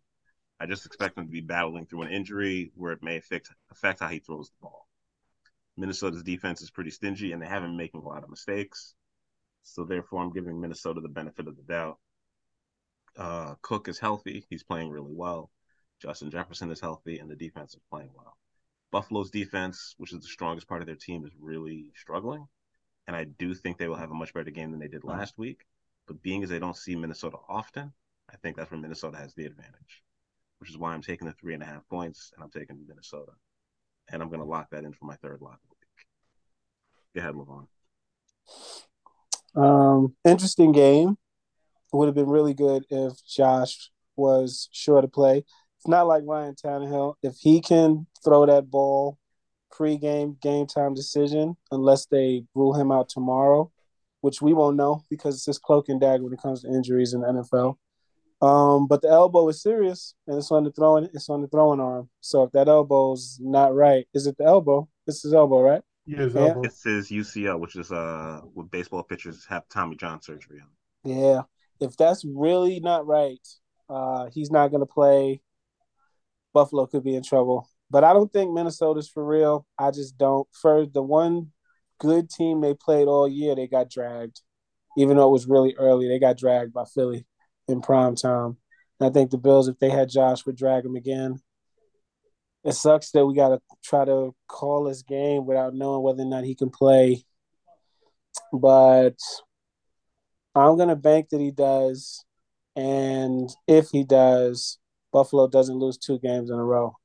That team's on a mission. They're pissed that they lost last week to the Jets. I'm taking Buffalo. All right, Malik, who do you got? I'm assuming Allen plays in this game. This is a big matchup, really, for them to restate, Buffalo to restate their claim. Losing, I think if they had beat the Jets last week, they'd probably be more apt to sitting Allen this week. But the fact that they lost to the Jets last week and are now in a situation where they're literally 1 game ahead of both Miami and the Jets in the loss column in the division. That's it. And they've lost, and their 2 losses are against those 2 teams. They need to continue to win games to keep themselves in, ahead of those 2 teams, especially leading up to the fact that they're going to be playing those 2 teams later on in the season. So I think this is a game that they have to win, and it's the most dangerous game on their schedule. The thought was that this was a 4-week injury. Josh Allen had this injury, I think, 1 or 2 years ago. He missed 4 games as a result of it. They're marking this day to day because they believe that he can likely play. I think this is the game that he plays, and then if he's going to take some time off for the following weeks, and do it that way. So I'm assuming that he's going to play, and because I'm assuming that he's going to play, I'm still going to take Minnesota. All right. I think Minnesota's just got they've got a 4-leaf clover somewhere hanging around. They have gotten so lucky, and the fact that the Bills can't run the football, the Bills have not shown the ability to run the football with or without Josh Allen. That's going to be a big problem for them. So I'm going to take Minnesota to cover. I don't know that they'll win, but I'll take Minnesota to cover the spread. I'll take Minnesota and the under. All right, Ant, who do you got? Yeah, this actually is going to be a hard game to predict here. Whatever. Basically, they seem like the Jets actually shown a little bit formula of how to beat Buffalo, whatever, run the ball a little bit, whatever, and make them pay by trying to pass, whatever. But as far as for this game is concerned, Malik is right. There's a lot of games that you looked at Minnesota like, how the fuck they actually won? They just pull off a win or whatever. It doesn't even feel like they're gonna win. Buffalo's backup quarterback is Case Keenum. He's quite safe, not for nothing. Yeah, maybe 3 years, 4 years ago, whatever, he did play for Minnesota, so he might know the inner workings of that organization a little bit, maybe, I don't know. But Case Keenum's not no slouch. He's there. He's been in the NFL for a reason. He might not be a starting quarterback, but he can fill in the choice there. So just because he's in there, Josh Allen might not be there, whatever. Just for this game alone, I'm going to go with Buffalo in this one because Buffalo actually needs it more than Minnesota. Buffalo's going to be more hungrier because they definitely going to need this more. They need to reestablish not only the AFC, they need to East. They also need to reestablish the AFC itself, and they need to establish themselves as Super Bowl contenders, and they have to keep up the pace that's going along with this. So give me Buffalo. I'm going to take the under in this one. I don't think it's going to be a high-scoring game. All right. Next up, we have Houston Texans at the New York Football Giants. Texans are the worst team in the league, so this is a very obvious pick. I'm locking the Giants in with my fourth lock of the week. Giants for the win next game. The Giants should beat the hell out of the Houston Texans. They're inept and they don't cover most of their games. They're kind of, I want to say they've tied in one game, so they covered in that one. I want to say they were like 4-5 or 3-6 against the spread. Well, no, 7 games. They've only played 7. They've only played 8 games. I want to say they're 3-5 against the spread, or 4-5 or 4-4. You talking about Houston? Houston. Either way, I'm taking the Giants. Houston's pretty awful. They have one shining light, which is their run game. Basically, the Giants could focus on that and make them have to throw the ball. They have a disgruntled wide receiver who no longer wanted to be there, who's their best player on offense outside of Dameon Pierce. So, yeah, I'm leaning heavily on the Giants. They should beat the hell out of them and win this game going away. And I'm going to take the over on that. The Giants might drop 30 on them because they're not going to try to stop scoring. Saquon might have 3 TDs, so good pickup this week in daily fantasy if you can get them. Go ahead, Levon. The Giants don't beat the hell out of anybody. As much as I would love to believe that, and it makes Texans sense. are that bad. They really are. I've watched the Texans only a couple of times, and I usually pay real close attention to the games online as best I can. They play teams pretty close. I mean, they didn't get blown out by Tennessee 2 weeks ago, and the Eagles didn't pull away from them until in the second half. I mean, a loss is a loss, but they play hard. They got a good running back. Jerry Hughes has got like 7 sacks on the season. They got the Stingley kid out there, the Peachtree kid, 2 draft picks, both playing well as rookies. It's the NFL. But I am locking in the Giants because we are a better football team and we should, at home, win this game. I just don't think we're blowing anybody out. But the Giants are going to win this football game. I'm not going to be scared to pick them to do that. So, yeah, give me the Giants. And if anybody knows, does anybody heard anything about Azeez Ojulari? Because I can't get, and I've listened to Dable like 5 times, checked every injury report. I don't know if he's on IR or if he is off and going to play. I have not heard anything. Okay. But I'll check my sources. And by sources, I mean Twitter. Yeah. I'm not on Twitter. So maybe that's why I don't know. Oh, okay, Grandpa. Malik. What you got? Levon makes a compelling argument for the Giants. Actually, he makes a compelling argument for the Texans because this number is so low. This number is actually kind of high. I just want to interject on the Jeff Saturday thing. He is the second head coach hired without any coaching experience in the NFL. Yeah, I was about to look at 1961. I'm sorry, in the NFL or CFL since 1961. Go ahead. No Van Brocklin, some old black and white picture is the last time it happened. He played quarterback for the LA Rams back in the 50s and 60s. That name sounds familiar, actually. Jeff gonna win his first 5 games, and everybody gonna be sucking in his line. Old black and white picture. The number here at 5.5 just screams for a backdoor cover by the Houston Texans. To Levon's point, the Giants play all their games close. Sometimes it's maddening. I said, I've seen every Giant game thus far. It's maddening how they can find themselves against teams that they should be beating. They can find themselves losing just to come back and win a game by 2 or 3. And then games when they're winning, they seem to be in some level of control, and then one big play, and then the other team just back in it. And it's like, oh, down 3 with 6 minutes to go. And you're like, what the hell just happened? So I'm going to take Houston because I like the 5.5 here. I don't like this as a lock, but I think the Giants win the game. I don't think there's I'm not worried about whether the Giants win the game, but I think the 5.5 points is just enough for me to carry Houston as a bet. I'm going to take the under as I think this game stays relatively close to the number. The Houston has a decent defense and a good running game. I think both of these teams know what their strength is, which is their running attacks. And so the game stays close enough with the Giants eking out something, maybe something along the lines of like 24-20. All right. And who do you got? I'm gonna go with the Giants on this one. This is gonna be my first lock. I mean, it's like an easy lock to make on this one. Houston is quite a scrappy team, whatever, but I don't see them actually pulling this out. They look like they're heading straight for towards getting drafting a new quarterback.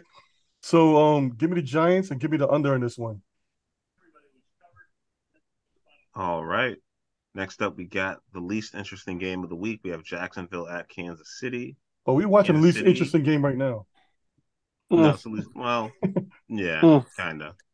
Whoever wins this game could take control of the NFC South, so it's all important. Yeah, okay. Jacksonville's visiting Kansas City. Kansas City's favored by 9.5. The over/under is 50.5. Kansas City is reloaded with Kadarius Toney. More firepower for Patrick Mahomes to take advantage of. Mahomes is by far the best quarterback in the NFL. I'm finally here for all of this criticism of the golden boy, Trevor Lawrence. I don't think he's getting it done, and he has enough around him to not be playing this bad. Therefore, Kansas City is doing better with their defense. I don't know if they're going to cover, but I'm going to take Kansas City. A lot of these big spreads keep getting covered, so I'm taking KC. I really have no explanation aside from the fact that Jacksonville finds a way to lose games. And they're not going to go into Kansas City. They might play better because they're challenging themselves. In Kansas City, you got to step up your game. But Kansas City has not backed down from anybody. They got a tough one from Tennessee. The only game they really got beat on was the game from Buffalo where they came in, and they played really, really well at home. And it's not going to be warm in Kansas City this week. So give me the Chiefs. Let's go. Move on. Who do you got? My second lock, I got the Chiefs too. I like Jacksonville. I know I say it every week, but I just like that football team. I just think they're young and don't know how to win games yet. But you got to give quarterbacks a chance to develop. It's only year 2 for Trevor Lawrence. That team has got young talent at every tier. I don't know much about the offensive line, but at every other tier, they have bona fide blue chip young talent. And I think that they might be a game or a half a season away from realizing it and being back in contention. If this game was in Jacksonville, I'd be tempted to pick the upset, but it's not. So I'm going to go with the Chiefs, and I'm going to lock that in. The biggest upset the Chiefs had this season was when they lost to Indianapolis earlier in the year. Yeah, see, they're susceptible to stuff like that because, you know, like I said, they're the paper champ. They're not the paper champs. They actually won a championship. I don't know if you remember. It's in 2019. I know they got a championship. They did, but they're the paper champs. That's one of the hollowest teams to me. I believe so. You're a Chiefs hater. This is what you're coming out as. I look at the team and I see flash. I see a lot of flash and very little substance. You hate offense. Very little dog fight. If it's a dog fight, I'm not picking the Chiefs. They won a dog fight last week. Because they had. Did you watch the game? Did you watch it? America watched the game. When they were in that red zone and they got like 3 consecutive flags to creep them ever so close to the end zone. Was playing wild dirty and they got called for it. Those calls in that situation could go either way. I watch a lot of Chief games, man. I'm just saying. I watch a lot of games. They get more help than any team in the league. You sound like a bitter Jets fan talking about the Pats in 2011. And the Jets didn't even play the Chiefs. They didn't play the Chiefs. But I can't go ahead before I got to mute them. Go ahead. All right. I'll mute myself. How about that? I want to say before I get my pick, I love how I think it was about 4 weeks ago when I was dragging the Jaguars and I was saying I didn't believe in them. And Ant was all in on Mr. Pert Plus and how great he was doing and how amazing like he was playing. And he was all in on that. And then this week, Ant posted on Facebook, you know, Trevor Lawrence's, you know, win-loss record over the last 2 seasons, and then just basically dragged him through the mud and was like all on the other side of now, you know, Mr. Pert Plus and now Trevor Lawrence is trash. Look, Trevor Lawrence is not, I mean, like I said, he's like LeVon said, he's in his second year in the league, and every statistical number that he's had from a quarterback's perspective has improved year one from year 1, year 2 to year 1. So he is trending forward. This team is trending forward. They won 3 games. They were 3-14 last year. They're 3-6 now. This team is trending forward. If they win 6 games, they double their win. They double their win total from a season ago. So this team is not so far away and so horrible that that they can't that they can't make things exciting and cover these numbers.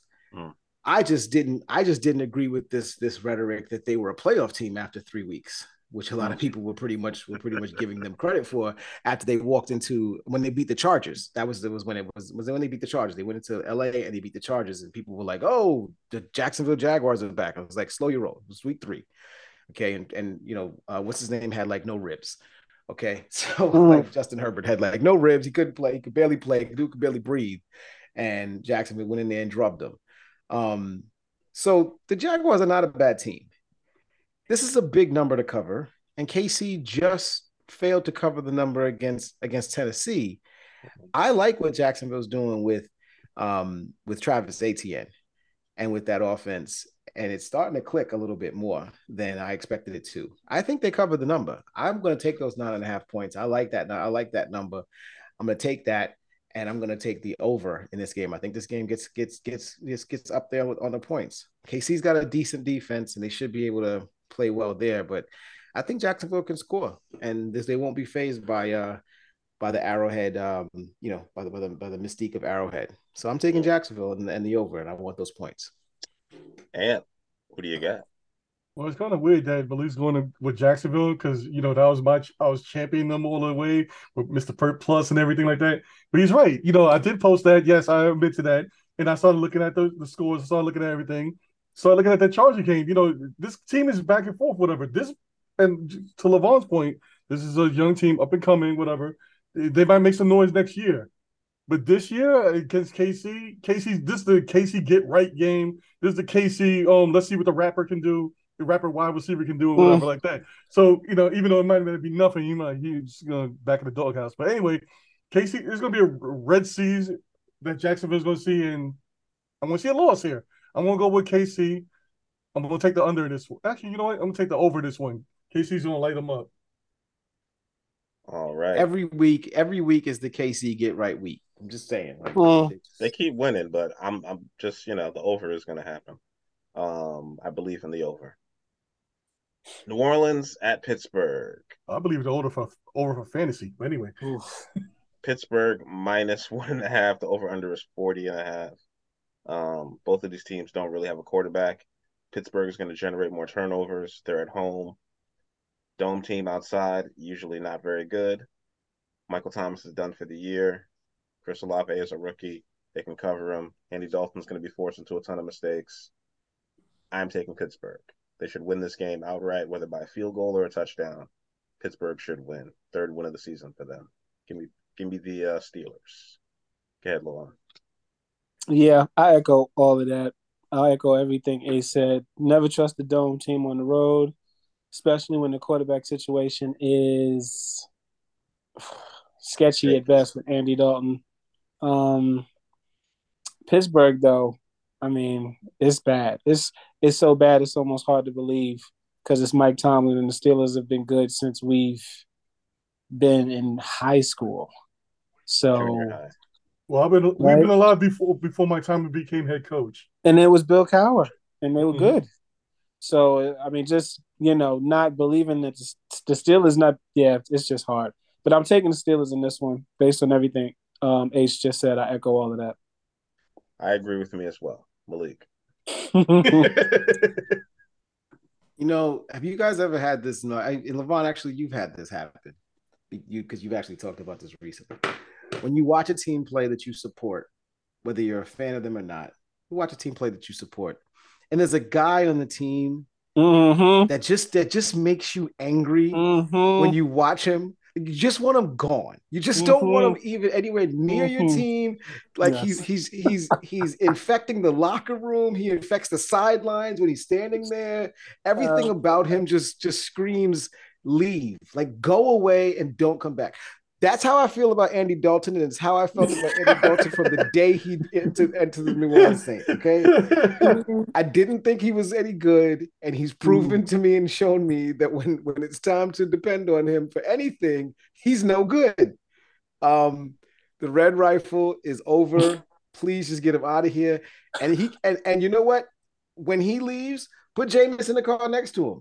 They can both go. I prefer this team not have a quarterback. Can we just rock with Taysom Hill as a quarterback for the next 6 weeks, 8 weeks, however long it was? Like let Taysom Hill run around, be quarterback, throw 5 passes a game.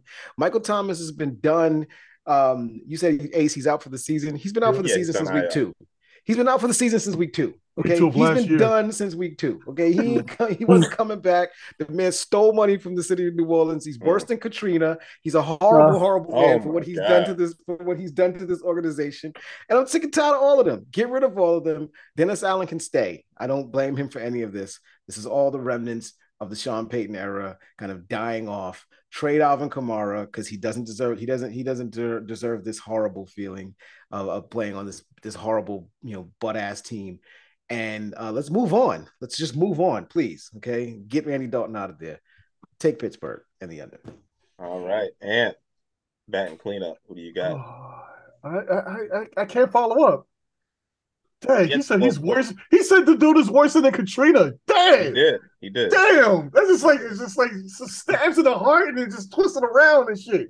You know what? I'm just going to leave it plain and simple. Give me Pittsburgh in the under in this one. Call it a day next because I can't follow that up. All right, worse than Katrina. We have Jeff Saturday's first game, Indianapolis at Las Vegas. Las Vegas is a home favorite. They're laying 4.5 to the Indianapolis Colts. Jonathan Taylor's still battling through that ankle injury. I'm taking Las Vegas. I don't see this team coming out and winning a game after they just fired their head coach. I don't see the offense improving with Sam Ehlinger. So it's really more of that. Like, it's not I don't believe in Saturday. It's just that your quarterback was a shaky quarterback from University of Texas. He technically won a Sugar Bowl, but all of the other team's best players sat out so they wouldn't get hurt going into the league.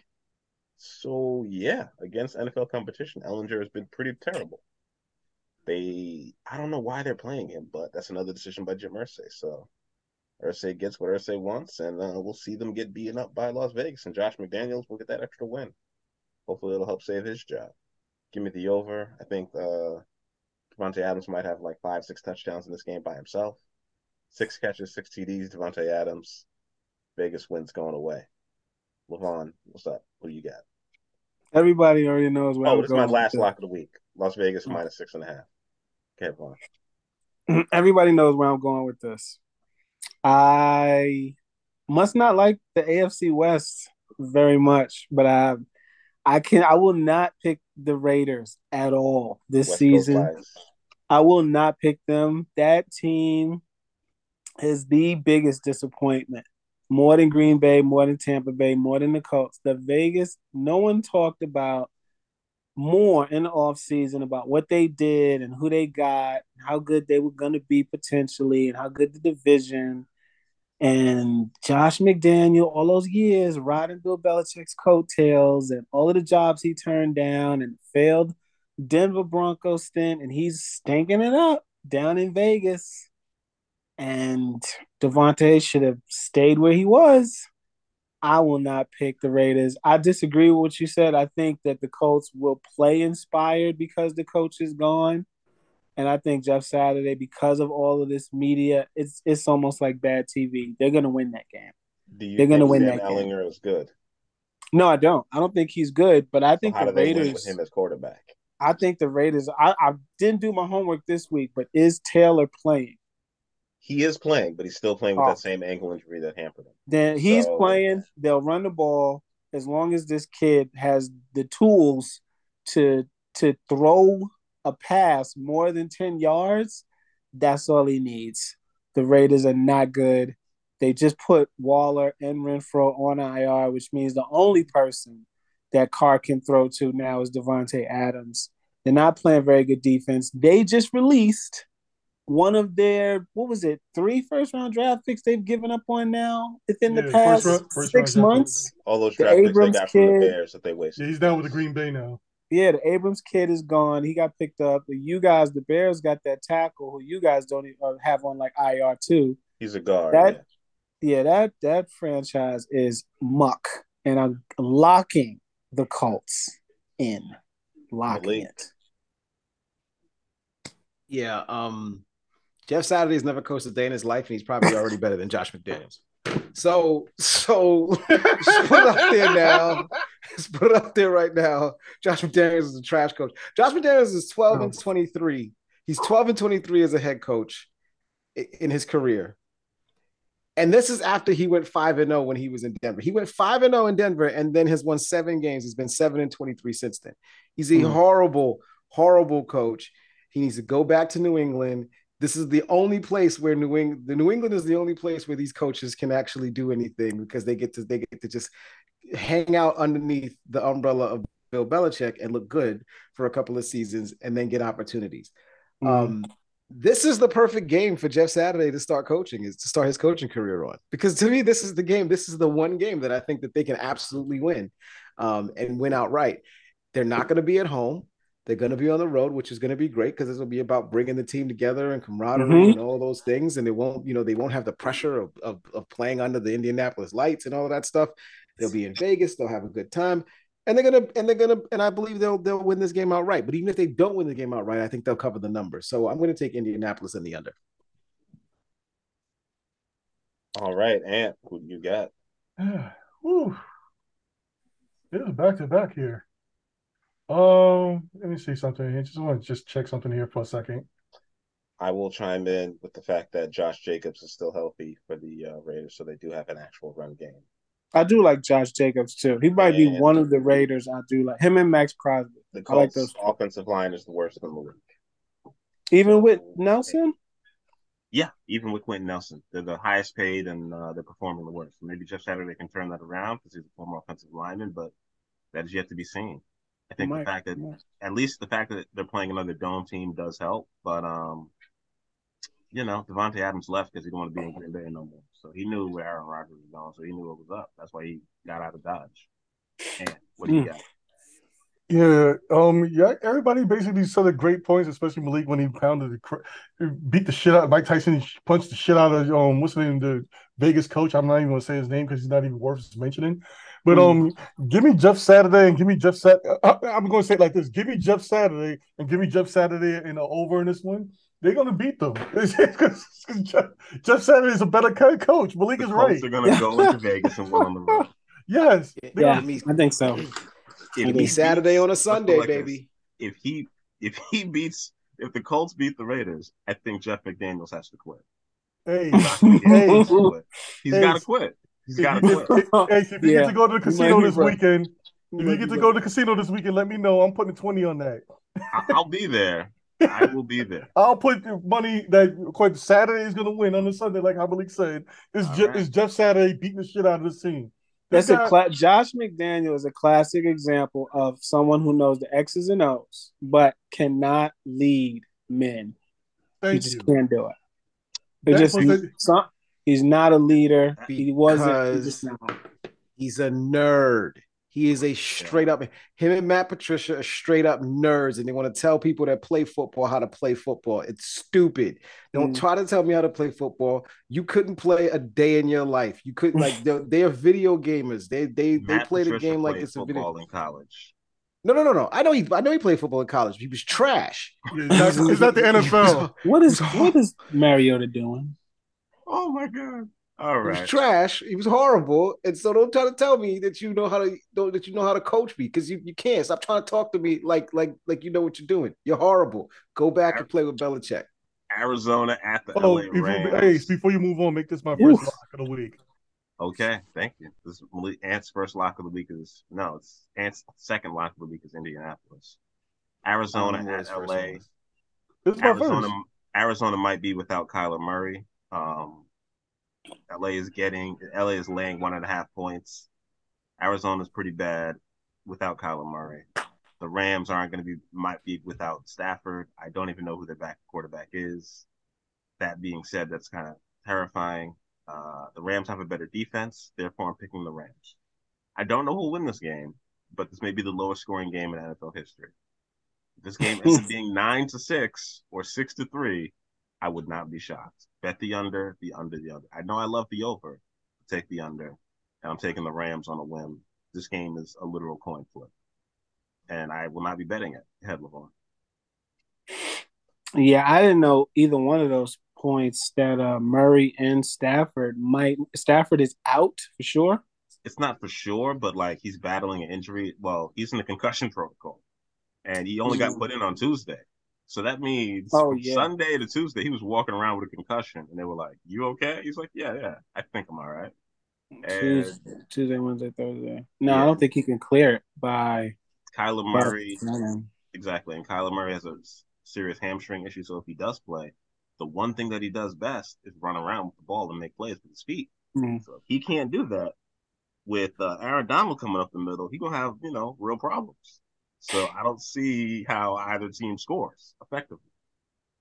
Yeah, another disappointing team, the Rams. A lot of people are probably shocked at what they're doing. And I don't like Arizona at all. That's another team that's just kind of in the same vein as undisciplined, not fundamentally sound, just all over the place. The coach and the dysfunction between the coach and the quarterback. Yeah, I did pick them to win last week, though. I don't know if they came close or not against Seattle. I thought they had a chance in that game. Anyway, I pick without Stafford. That's a tough one. It's a tough one. I don't know. That is a coin flip. That's a who cares coin flip because that's Seattle's division pretty much to lose. So I guess I'll take the Rams. I don't want to pick Kyler Murray's team. I'll take the Rams. I think Ace. Yeah. Well, Malik. Yeah, I'll go because I know Malik's gonna bring the firestorm down or something like that. But the Rams' backup quarterback is John Wolford. It showed here that he only played 2 games. One was against the Giants, he didn't really do anything, and one was against the Texans where he completed 1 of 2. Well, I think that's this year. But anyway, I'm still gonna pick the Rams to win this because I don't like Kyler Murray. I've been trying to get rid of him in fantasy, and the team sucks, even though he's quite finally got his receiver back. But I'm gonna go with the Rams on this one. I'm just gonna take them in the under. Just call it a coin flip. Make this my second lock on this thing. But remember, John Wolford. Try to look him up. Yeah, good luck on that one. He's a 6'1" nobody. All right. He's in the NFL, right? Yeah, he's the backup. He's supposed to be the backup quarterback on the Rams. Okay, and you're talking about him on a podcast like that. Yes, he's from Wake Forest. What we do. Who cares? Go Demon Deacons. Malik. I'm not surprised that the Rams are not very good this year. I mean, they bought themselves a championship, and this is what happens when you buy yourself a championship. It doesn't usually last very long. And just Matt Stafford started the year injured. They didn't they didn't support that very well. They lost their offensive line. Cam Akers was hurt, then he wasn't hurt, and he was playing, and he's not playing. They can't run the football. They've just been a bit of a mess. I don't know if it's just the Super Bowl hype or the Super Bowl hangover or whatever it was. But the fact that they're not very good is not surprising to me. Arizona kind of pisses me off. I don't really like Arizona a lot. There's nothing about the team that Cliff Kingsbury has a punchable face. He really does. He has a punchable face. It's very punchable. You look at him on the sideline, he just looks like he looks like he's just too cool for everything, and just want to punch him. Kyler Murray is arguing with his teammates, with his coaches on the sideline. They don't look like they like each other very much, and that's a lot to be said because Arizona is just such a nice place to be. I mean, Arizona is just a really nice state, right? It's like there's no reason to be so damn angry all the goddamn time. But anyway. This game is on the road. It's a divisional matchup. And so you expect at the very least this game should be close. I'm going to take Arizona because I think that they will keep the game close, and I'll take the points. I think they can win this game outright pretty well, especially if Stafford is not able to go. Because to me, Stafford is what makes Stafford the link between Stafford and Cooper Kupp is what makes the Rams still dangerous. If Stafford ain't playing, Kupp is gonna have a, he'll probably get his catches, but he's not gonna be able to explode like that. And that's gonna be the thing that'll keep the game away from the Cardinals. So if Stafford plays, I expect the Rams to win, but if he doesn't play, and it doesn't sound like he will, take the Cardinals and take the under. All right. We got the Dallas Cowboys at the Green Bay Packers. The Green Bay Packers will not be solving any of their problems this week because they still have basically very limited receivers. Due to injuries, I really don't see how the Packers could win. Aaron Jones is also hurt, I believe, right? So he's hurt, but he might play. He might play. He's got an ankle injury. Almost every single person they need at a skill position for them to be well is not healthy. So they got all types of problems. I'm taking Dallas, and I don't think I've used all my locks of the week, so this is my fifth. I'm locking in Dallas to crush Green Bay. I will enjoy watching that. How about them Cowboys? And LaVon, who do you got? And I'm taking the over. Points of 43 on the game total. Yeah, it pains me to say this, but the Cowboys are going to win this game. Green Bay. I'm sorry. I said it pains. Can you hear me? Yeah. Yeah. Yeah, I said it pains me to say this, but the Cowboys are going to win this game. When you're in a division, you guys know we all have teams. You just want the teams in your division to suffer and die every week. That'll make everything so much sweeter, every victory so much sweeter. But they're going to win. Philly and the Cowboys just keep winning and just keep winning. Unless they play each other, they just keep winning. So the Dallas is going to beat up on Green Bay like everybody has. And like Malik said last week, it'll be fun to watch Aaron Rodgers at the podium try to rationalize or come up with something quirky to say, or quippy, whatever that is, quippy or quirky, to say with his beanie that he likes to rock. But yeah, freaking Dallas, man. I'm so over it, man. It's like everybody else's division. The Vikings 7-1, no one is winning. Geno Smith and the freaking Seahawks are all alone at the top. Everybody's alone at the top, except me and Ant got to suffer. We got to just sit here and bleed through the season. They can't catch a break and be like, damn. But anyway, Dallas. Quarterback, maybe. Dallas. What? Don't talk about Daniel Jones. All right. It's one of the hardest divisions. The hardest division in the league is still the NFC North. No, it's not. No, it's not. He said the NFC North. I did. So it's the hardest division to watch. It's the hardest division to watch in the entire NFL. I love watching Aaron Rodgers suffer, like really suffer. He's just, where I want to work after the season is over. I want to take a part-time job writing questions for Jeopardy. And I will do an entire run on the Green Bay Packers and the NFL, so in the 22 NFL season. And I want to make Aaron Rodgers ask those questions to people about how bad and how piss poor his entire team has been.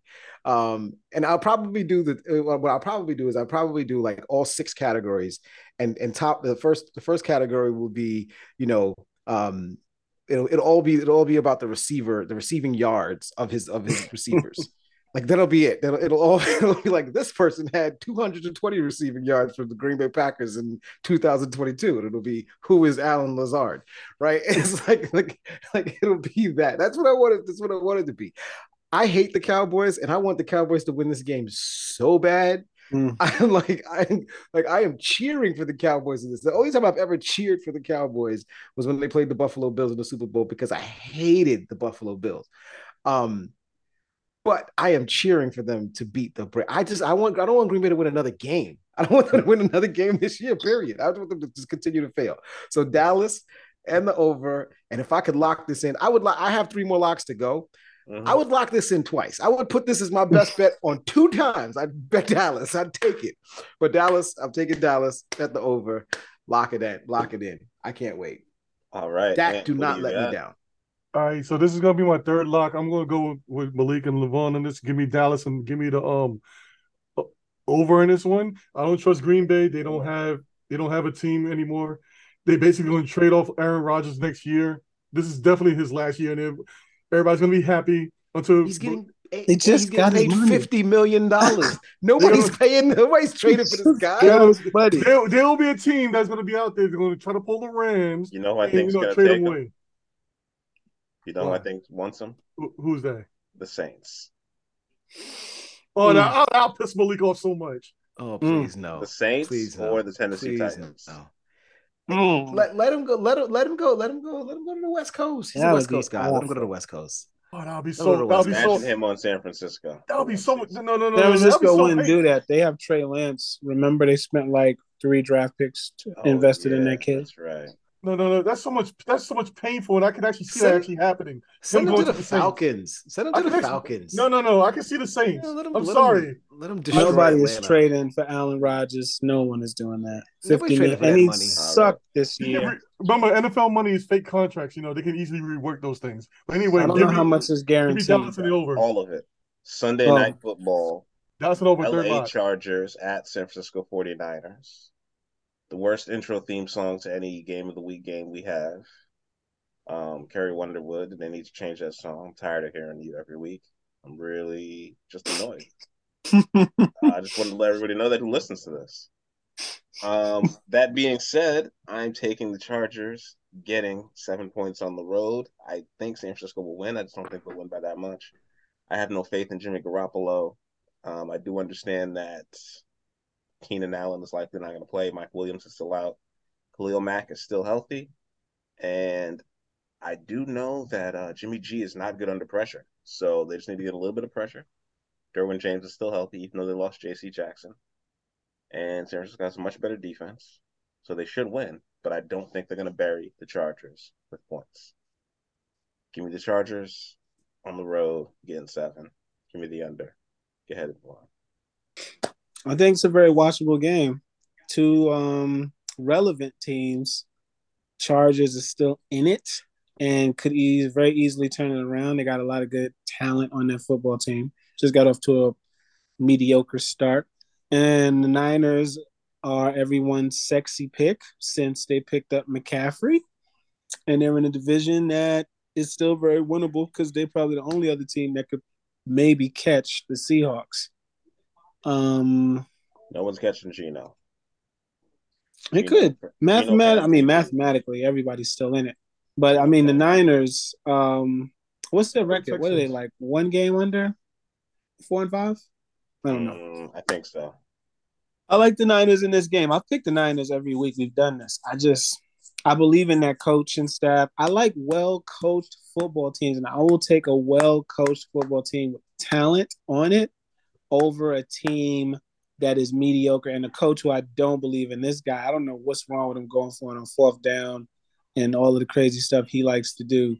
But I believe Shanahan will outcoach him, and we still haven't seen everything that McCaffrey can do on this football team. And the Chargers just it's a tough game for them. I'll take the Niners, and I'll take that as my lock. I don't know how many I've used, but I'll lock that in. I would like to point out that on the season, Justin Fields has more rushing yards than the star running back for the San Francisco 49ers. You talking about McCaffrey? I believe that's his name. I forgot. McCaffrey's coming off that ACL, and they didn't use him that much in the beginning. And Kinlaw's out also. Mm. I'm sorry, not Kinlaw. Armstead. Eric Armstead is likely out for this week. Hey, you sent it to me? Yeah. Sorry.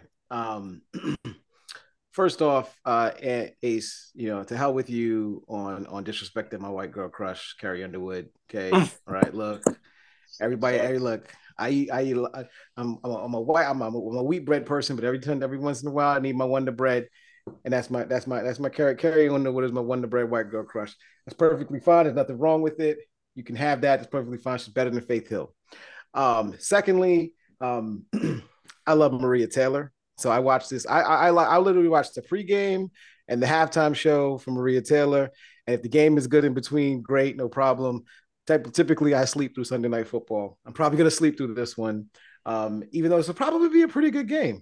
I'm going to take the Chargers to cover. I like the 7 points for the Chargers. I just like those. I like to get the points here in this situation, even though they're on the road. It's not really a road game. They're from LA. I mean, their fans don't fans don't travel to their games, so they don't travel to anybody's game. So, I don't really think this is being on the road is much of a problem for them. I don't see Jimmy G and the San Francisco defense is the calling card for this team. So they're gonna keep the game close because they can't get into a shootout with the Chargers. So I think the game stays close and it stays under the 7. So I'm gonna take the Chargers to cover the 7, and I'm gonna take this as my fourth lock of the week.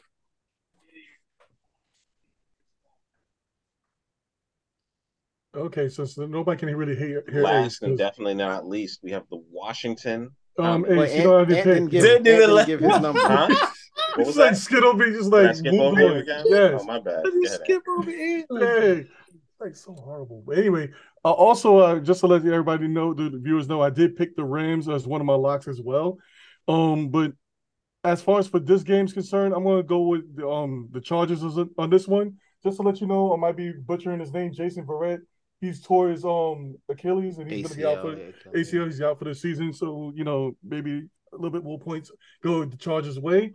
So I'm going to go with the Chargers and give me the over in this one. The Chargers don't have Keenan. Is Keenan Allen and Mike Williams' kid? Williams is not going to play. Keenan Allen is questionable, but Austin Ekeler is playing, and he's the leading rusher in the NFL currently. He can't do it. Be my fourth lock. He's the leading rusher in the NFL. That is correct. Mm-hmm. Oh, I didn't know that. So is it Ekeler, Chubb, Barkley? Ekeler, Henry, Chubb, Barkley. Okay. Well, you putting the locks in, right? Mm-hmm. Okay, yeah, this is my fourth lock anyway. So thank you. Chargers, fourth lock. Yeah. Last and definitely least, or not least, I should say, is Washington Commies at the Philadelphia Eagles. Hey, so you guys stop saying commies. People's gonna think commies. That's their nickname. That's the Isn't that the plural of commanders? It's commies. No, that's commies are It's communist, man. Don't you remember back in the days? I don't. I'm not. That's before my time. I remember reading about history. Berlin Wall to come down. You such a damn lie, Ace. We were still in high school when the Berlin Wall came down. Communism, high school. No, we were not. Yes, we was. Yeah, we were. The only communism. No. Ace with his revision history. You don't know when the Berlin Wall came out. His fuzzy math and all that. I don't know. I think was it 92? I think it was 92. That's what I'm not good with years, but it came down. The Berlin Wall came down when Ronald Reagan was president. Junior high school. All right, junior high school, whatever. How old are you guys? Because we're not the same age then. If you were in junior high in 1988, that's all I want to say. Yeah, I wasn't junior. Where were you? In 88? In 1988? Yeah, don't tell me you changed your diapers. I was in the second grade in 1988. That's what I was doing. I was busy being 8, playing with GI Joes. You were in the second grade at 8? Yeah, when I was 8 years old. Yes. Okay. Yeah. I started school early. I started school at like 4. Yeah, GI Joes. What propaganda. Yeah. Anyways, Philadelphia Eagles laying 11 points. The Washington Commanders are matched. Wow. Commies, Commanders. That's their nickname. That's what we're sticking with until Dan Snyder sells the team. They're the football team. That's what we're supposed to say. No, they're the Washington Commies. He picked a terrible name, and that's what he gets, and that's what he deserves. How did we not talk about Dan Snyder? And we talked about Jeff Saturday, but we didn't talk about the Commanders and being under investigation. How did we not do that? You can do that in your shout out if you like. Okay. Stop interrupting my pick. Thank you. Come on now. We know you're going to pick the Commies. I'm taking the Philadelphia Eagles to cover. I believe they will actually finish the season undefeated as long as they don't throw week 17 or 18 because they're going to walk away with this division. They're going to be 14-0 somehow because their division is soft and they're just that much better than everybody else. Commanders have no shot. They're playing their backup quarterback and their running game is so-so. Philadelphia has the best defense in the league. I stand on that. I hope you know who in Bermuda is listening because he was trying to argue about Buffalo and then, they lost to the Jets. So, that's what you get. Because the Jets actually has the best defense in the league. So hush up on that. Yeah, it's the Eagles. Stop it. No. You're lucky you don't have to play them. And I wish you did so they could beat the green off you. And y'all should change your team colors.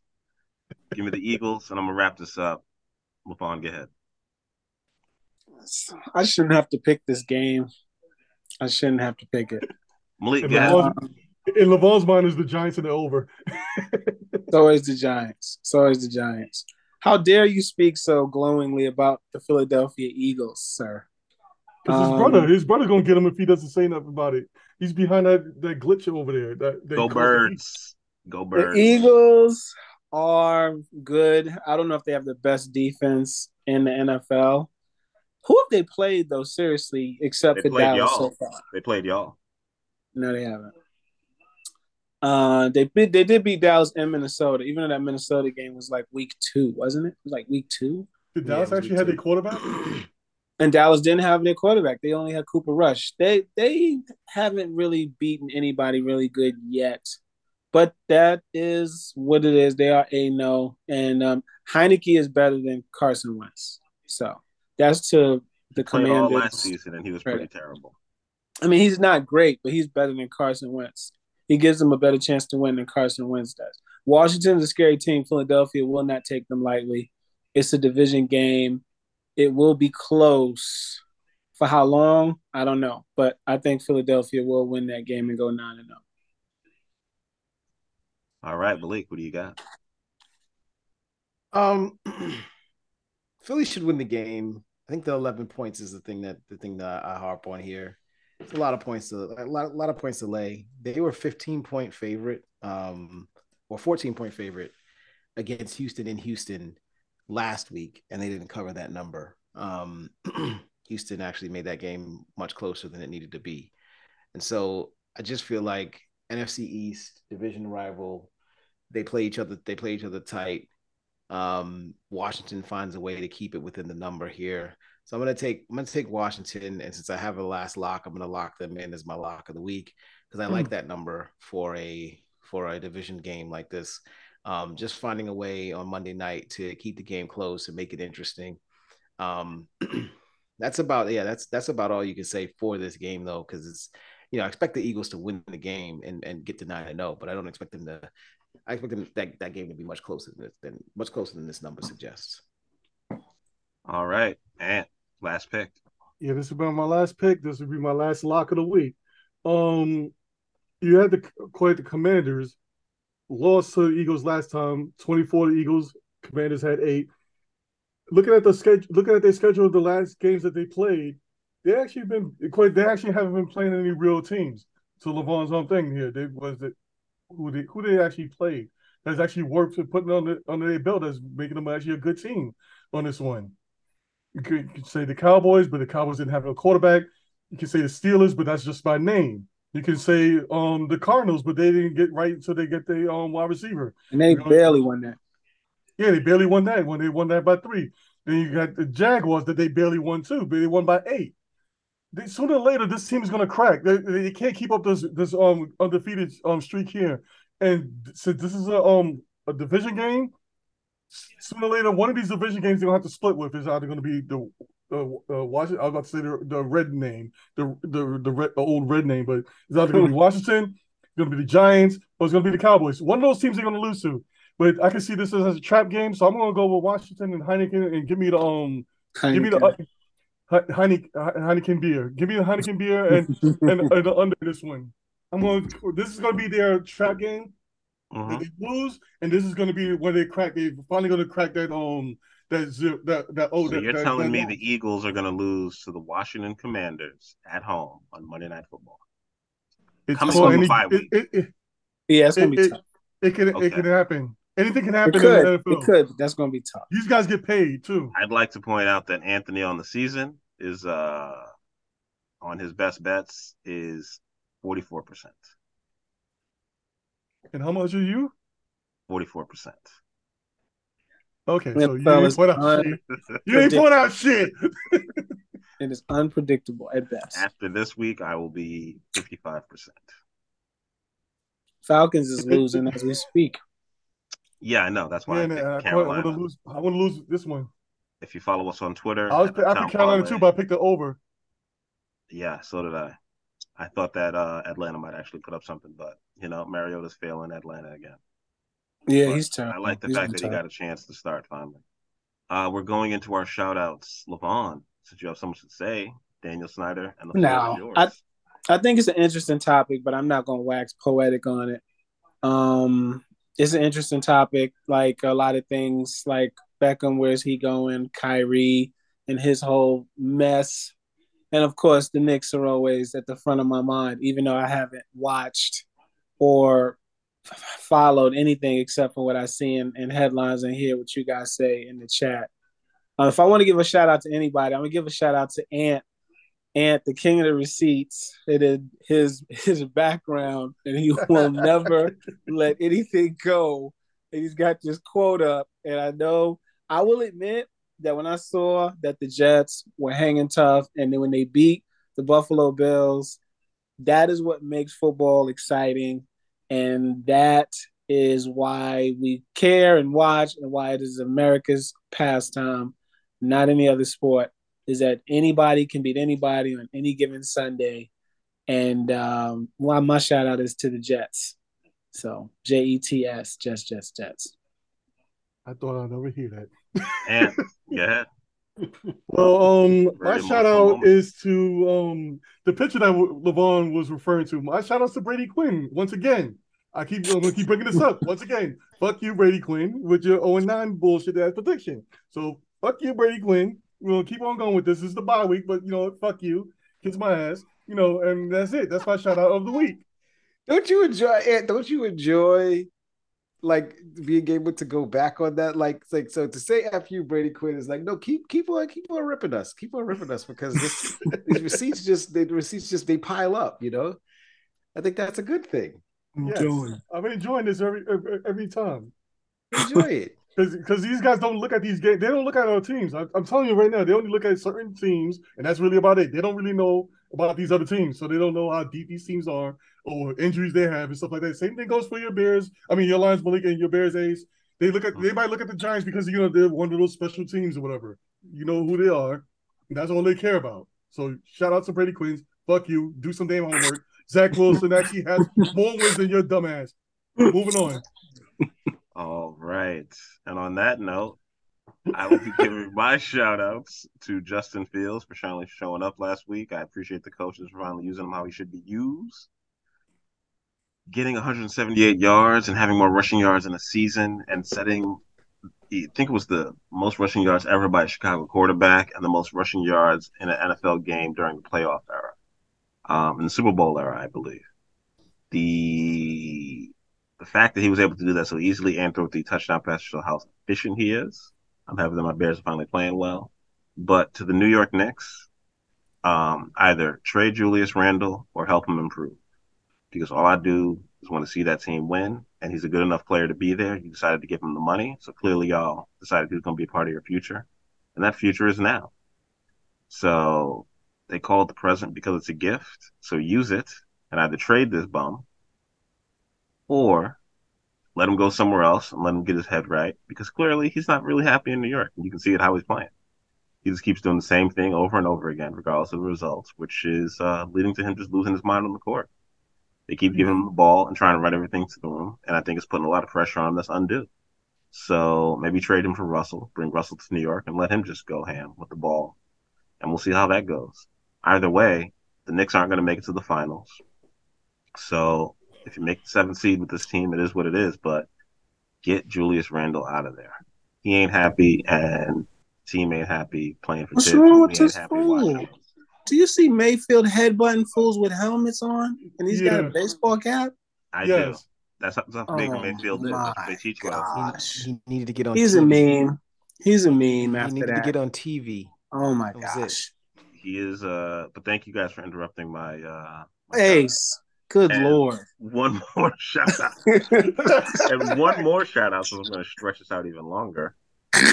To the offense coordinator of the UB Bulls. I don't know your name, sir, but I do know that you kept running the same play over and over again until they stopped it over and over and over again. So I don't know, maybe drop some more plays, bro. Maybe after, 2 of your running backs get hurt or your big running back gets hurt, you might want to throw the ball a little bit, run a little play action. I don't know.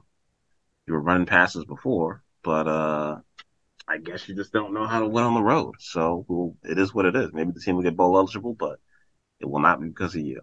I still have belief in those players, so maybe give them the ball a little bit more and stop running your defense into the ground and trying to ask them to do everything. You know? But it is what it is. Go ahead, Malik. Oh, and fuck Brett Favre. He stole even more money than we thought. Yes. Man, fuck you, Brett Favre. I love that. Brett Favre and Aaron Rodgers, man. When they lose, I win. It's great. Shout out to the men's national team. One of my favorite events actually at all is the FIFA World Cup. It's getting ready to start in about 8 days. I cannot wait for the World Cup to kick off. Obviously, you know that the Americans are not the favorite. They never are. But shout out to them for making it to making it to this far. Hopefully, they're able to come out of their group and get themselves into the knockout round. And I'll be looking forward to watching every single game, every single match when it kicks off. Cannot wait. I'm gonna have fun with that.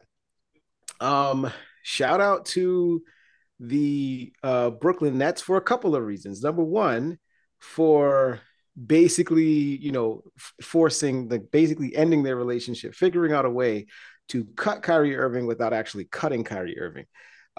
This is incredible. They didn't want him on the team. Kevin Durant probably was done with him. And they decided, we're going to figure out a way to get rid of him. And so they've suspended him, and they've made it almost nearly impossible for him to come back with all the things that he has to do in order to get reinstated. So it's probably never going to happen. He's probably never going to be on this team. And that's perfectly fine because the Nets don't really need them. I mean, Kevin Durant is good enough to carry this team wherever they need to go. They'll still make the playoffs, and they won't win the championship. They weren't going to win the championship with Kyrie. So shout out to them for figuring out how to do that in an inventive way. And they don't have to pay him. That's the other piece. They don't have to pay him a dime as long as he's suspended, which is great. Shout out to the Nets again for hiring Jacques Vaughn. Jacques Vaughn is a good coach. I think Jacques Vaughn is a good coach. I think he got a raw deal in Orlando. He had a young team there. He was, working with them. They were looking pretty good until he got fired. And this whole flirt the Nets were supposedly doing with Ime Udoka, aka Wife Swap. Like, to me, I don't see a reason why we needed to have that guy. Why we need to have that guy in New York? Just leave him where he is. Leave him in Boston, stewing over there. Stealing other dudes' wives. That's what he's doing. That's what he's good at. Let him just continue doing that. That's his new name. Exactly. He's Trey Songz. He needs to come out with a Trey Songz album. So just leave that. So hire Jacques Vaughn. He's a good coach. He can get this team to act right. And by all intents, they beat the shit out of my Knicks yesterday. So whatever. They seem to be doing pretty well for themselves. So shout out to them there. Shout out to the MCU. Black Panther tomorrow is actually out tonight. So a lot of people went to go see it. If you got the chance to see it, I hope it was good. I'm going to see it tomorrow. I've got tickets for Friday. I got tickets for Sunday. And then I got tickets for the following Friday. So I'm going to see it at least 3 times in the theater. I cannot wait. I'm going to enjoy this. Shout out to them for, hopefully putting together another good film. And last but not least, shout out to Mr. PJ Walker, who, won tonight, is continuing to keep Baker Mayfield and Sam Darnold off the field. This is great. This is great news, just simply because of the fact that, 2 of the 3 top quarterbacks from the 2018 draft can't get on the field because PJ Walker is better than you. Feel that, okay? You Baker Mayfield head bumping. LeVon was just talking about Baker Mayfield headbutting people with helmets on. That's because that's all he's allowed to do right now. He can't play because PJ Walker is better than you. He's being told to stay on the sideline. Stay where you're good at. Just do your progressive commercials. Actually, he doesn't have any progressive commercials anymore. He doesn't have any commercials anymore. Nobody cares about you anymore, Baker Mayfield. Stay over there. And you know what? You know when you get to come out. You know when you get to come out and play when we win, despite you. When we win without you, that's when you get to come out and cheer and celebrate. You know what we'll let you do? We'll let you come out for the coin flip and then take your ass back to the bench. So PJ Walker, shout out to you. Keep on winning, keep on shining. Steve Wilkes, PJ Walker, go Panthers.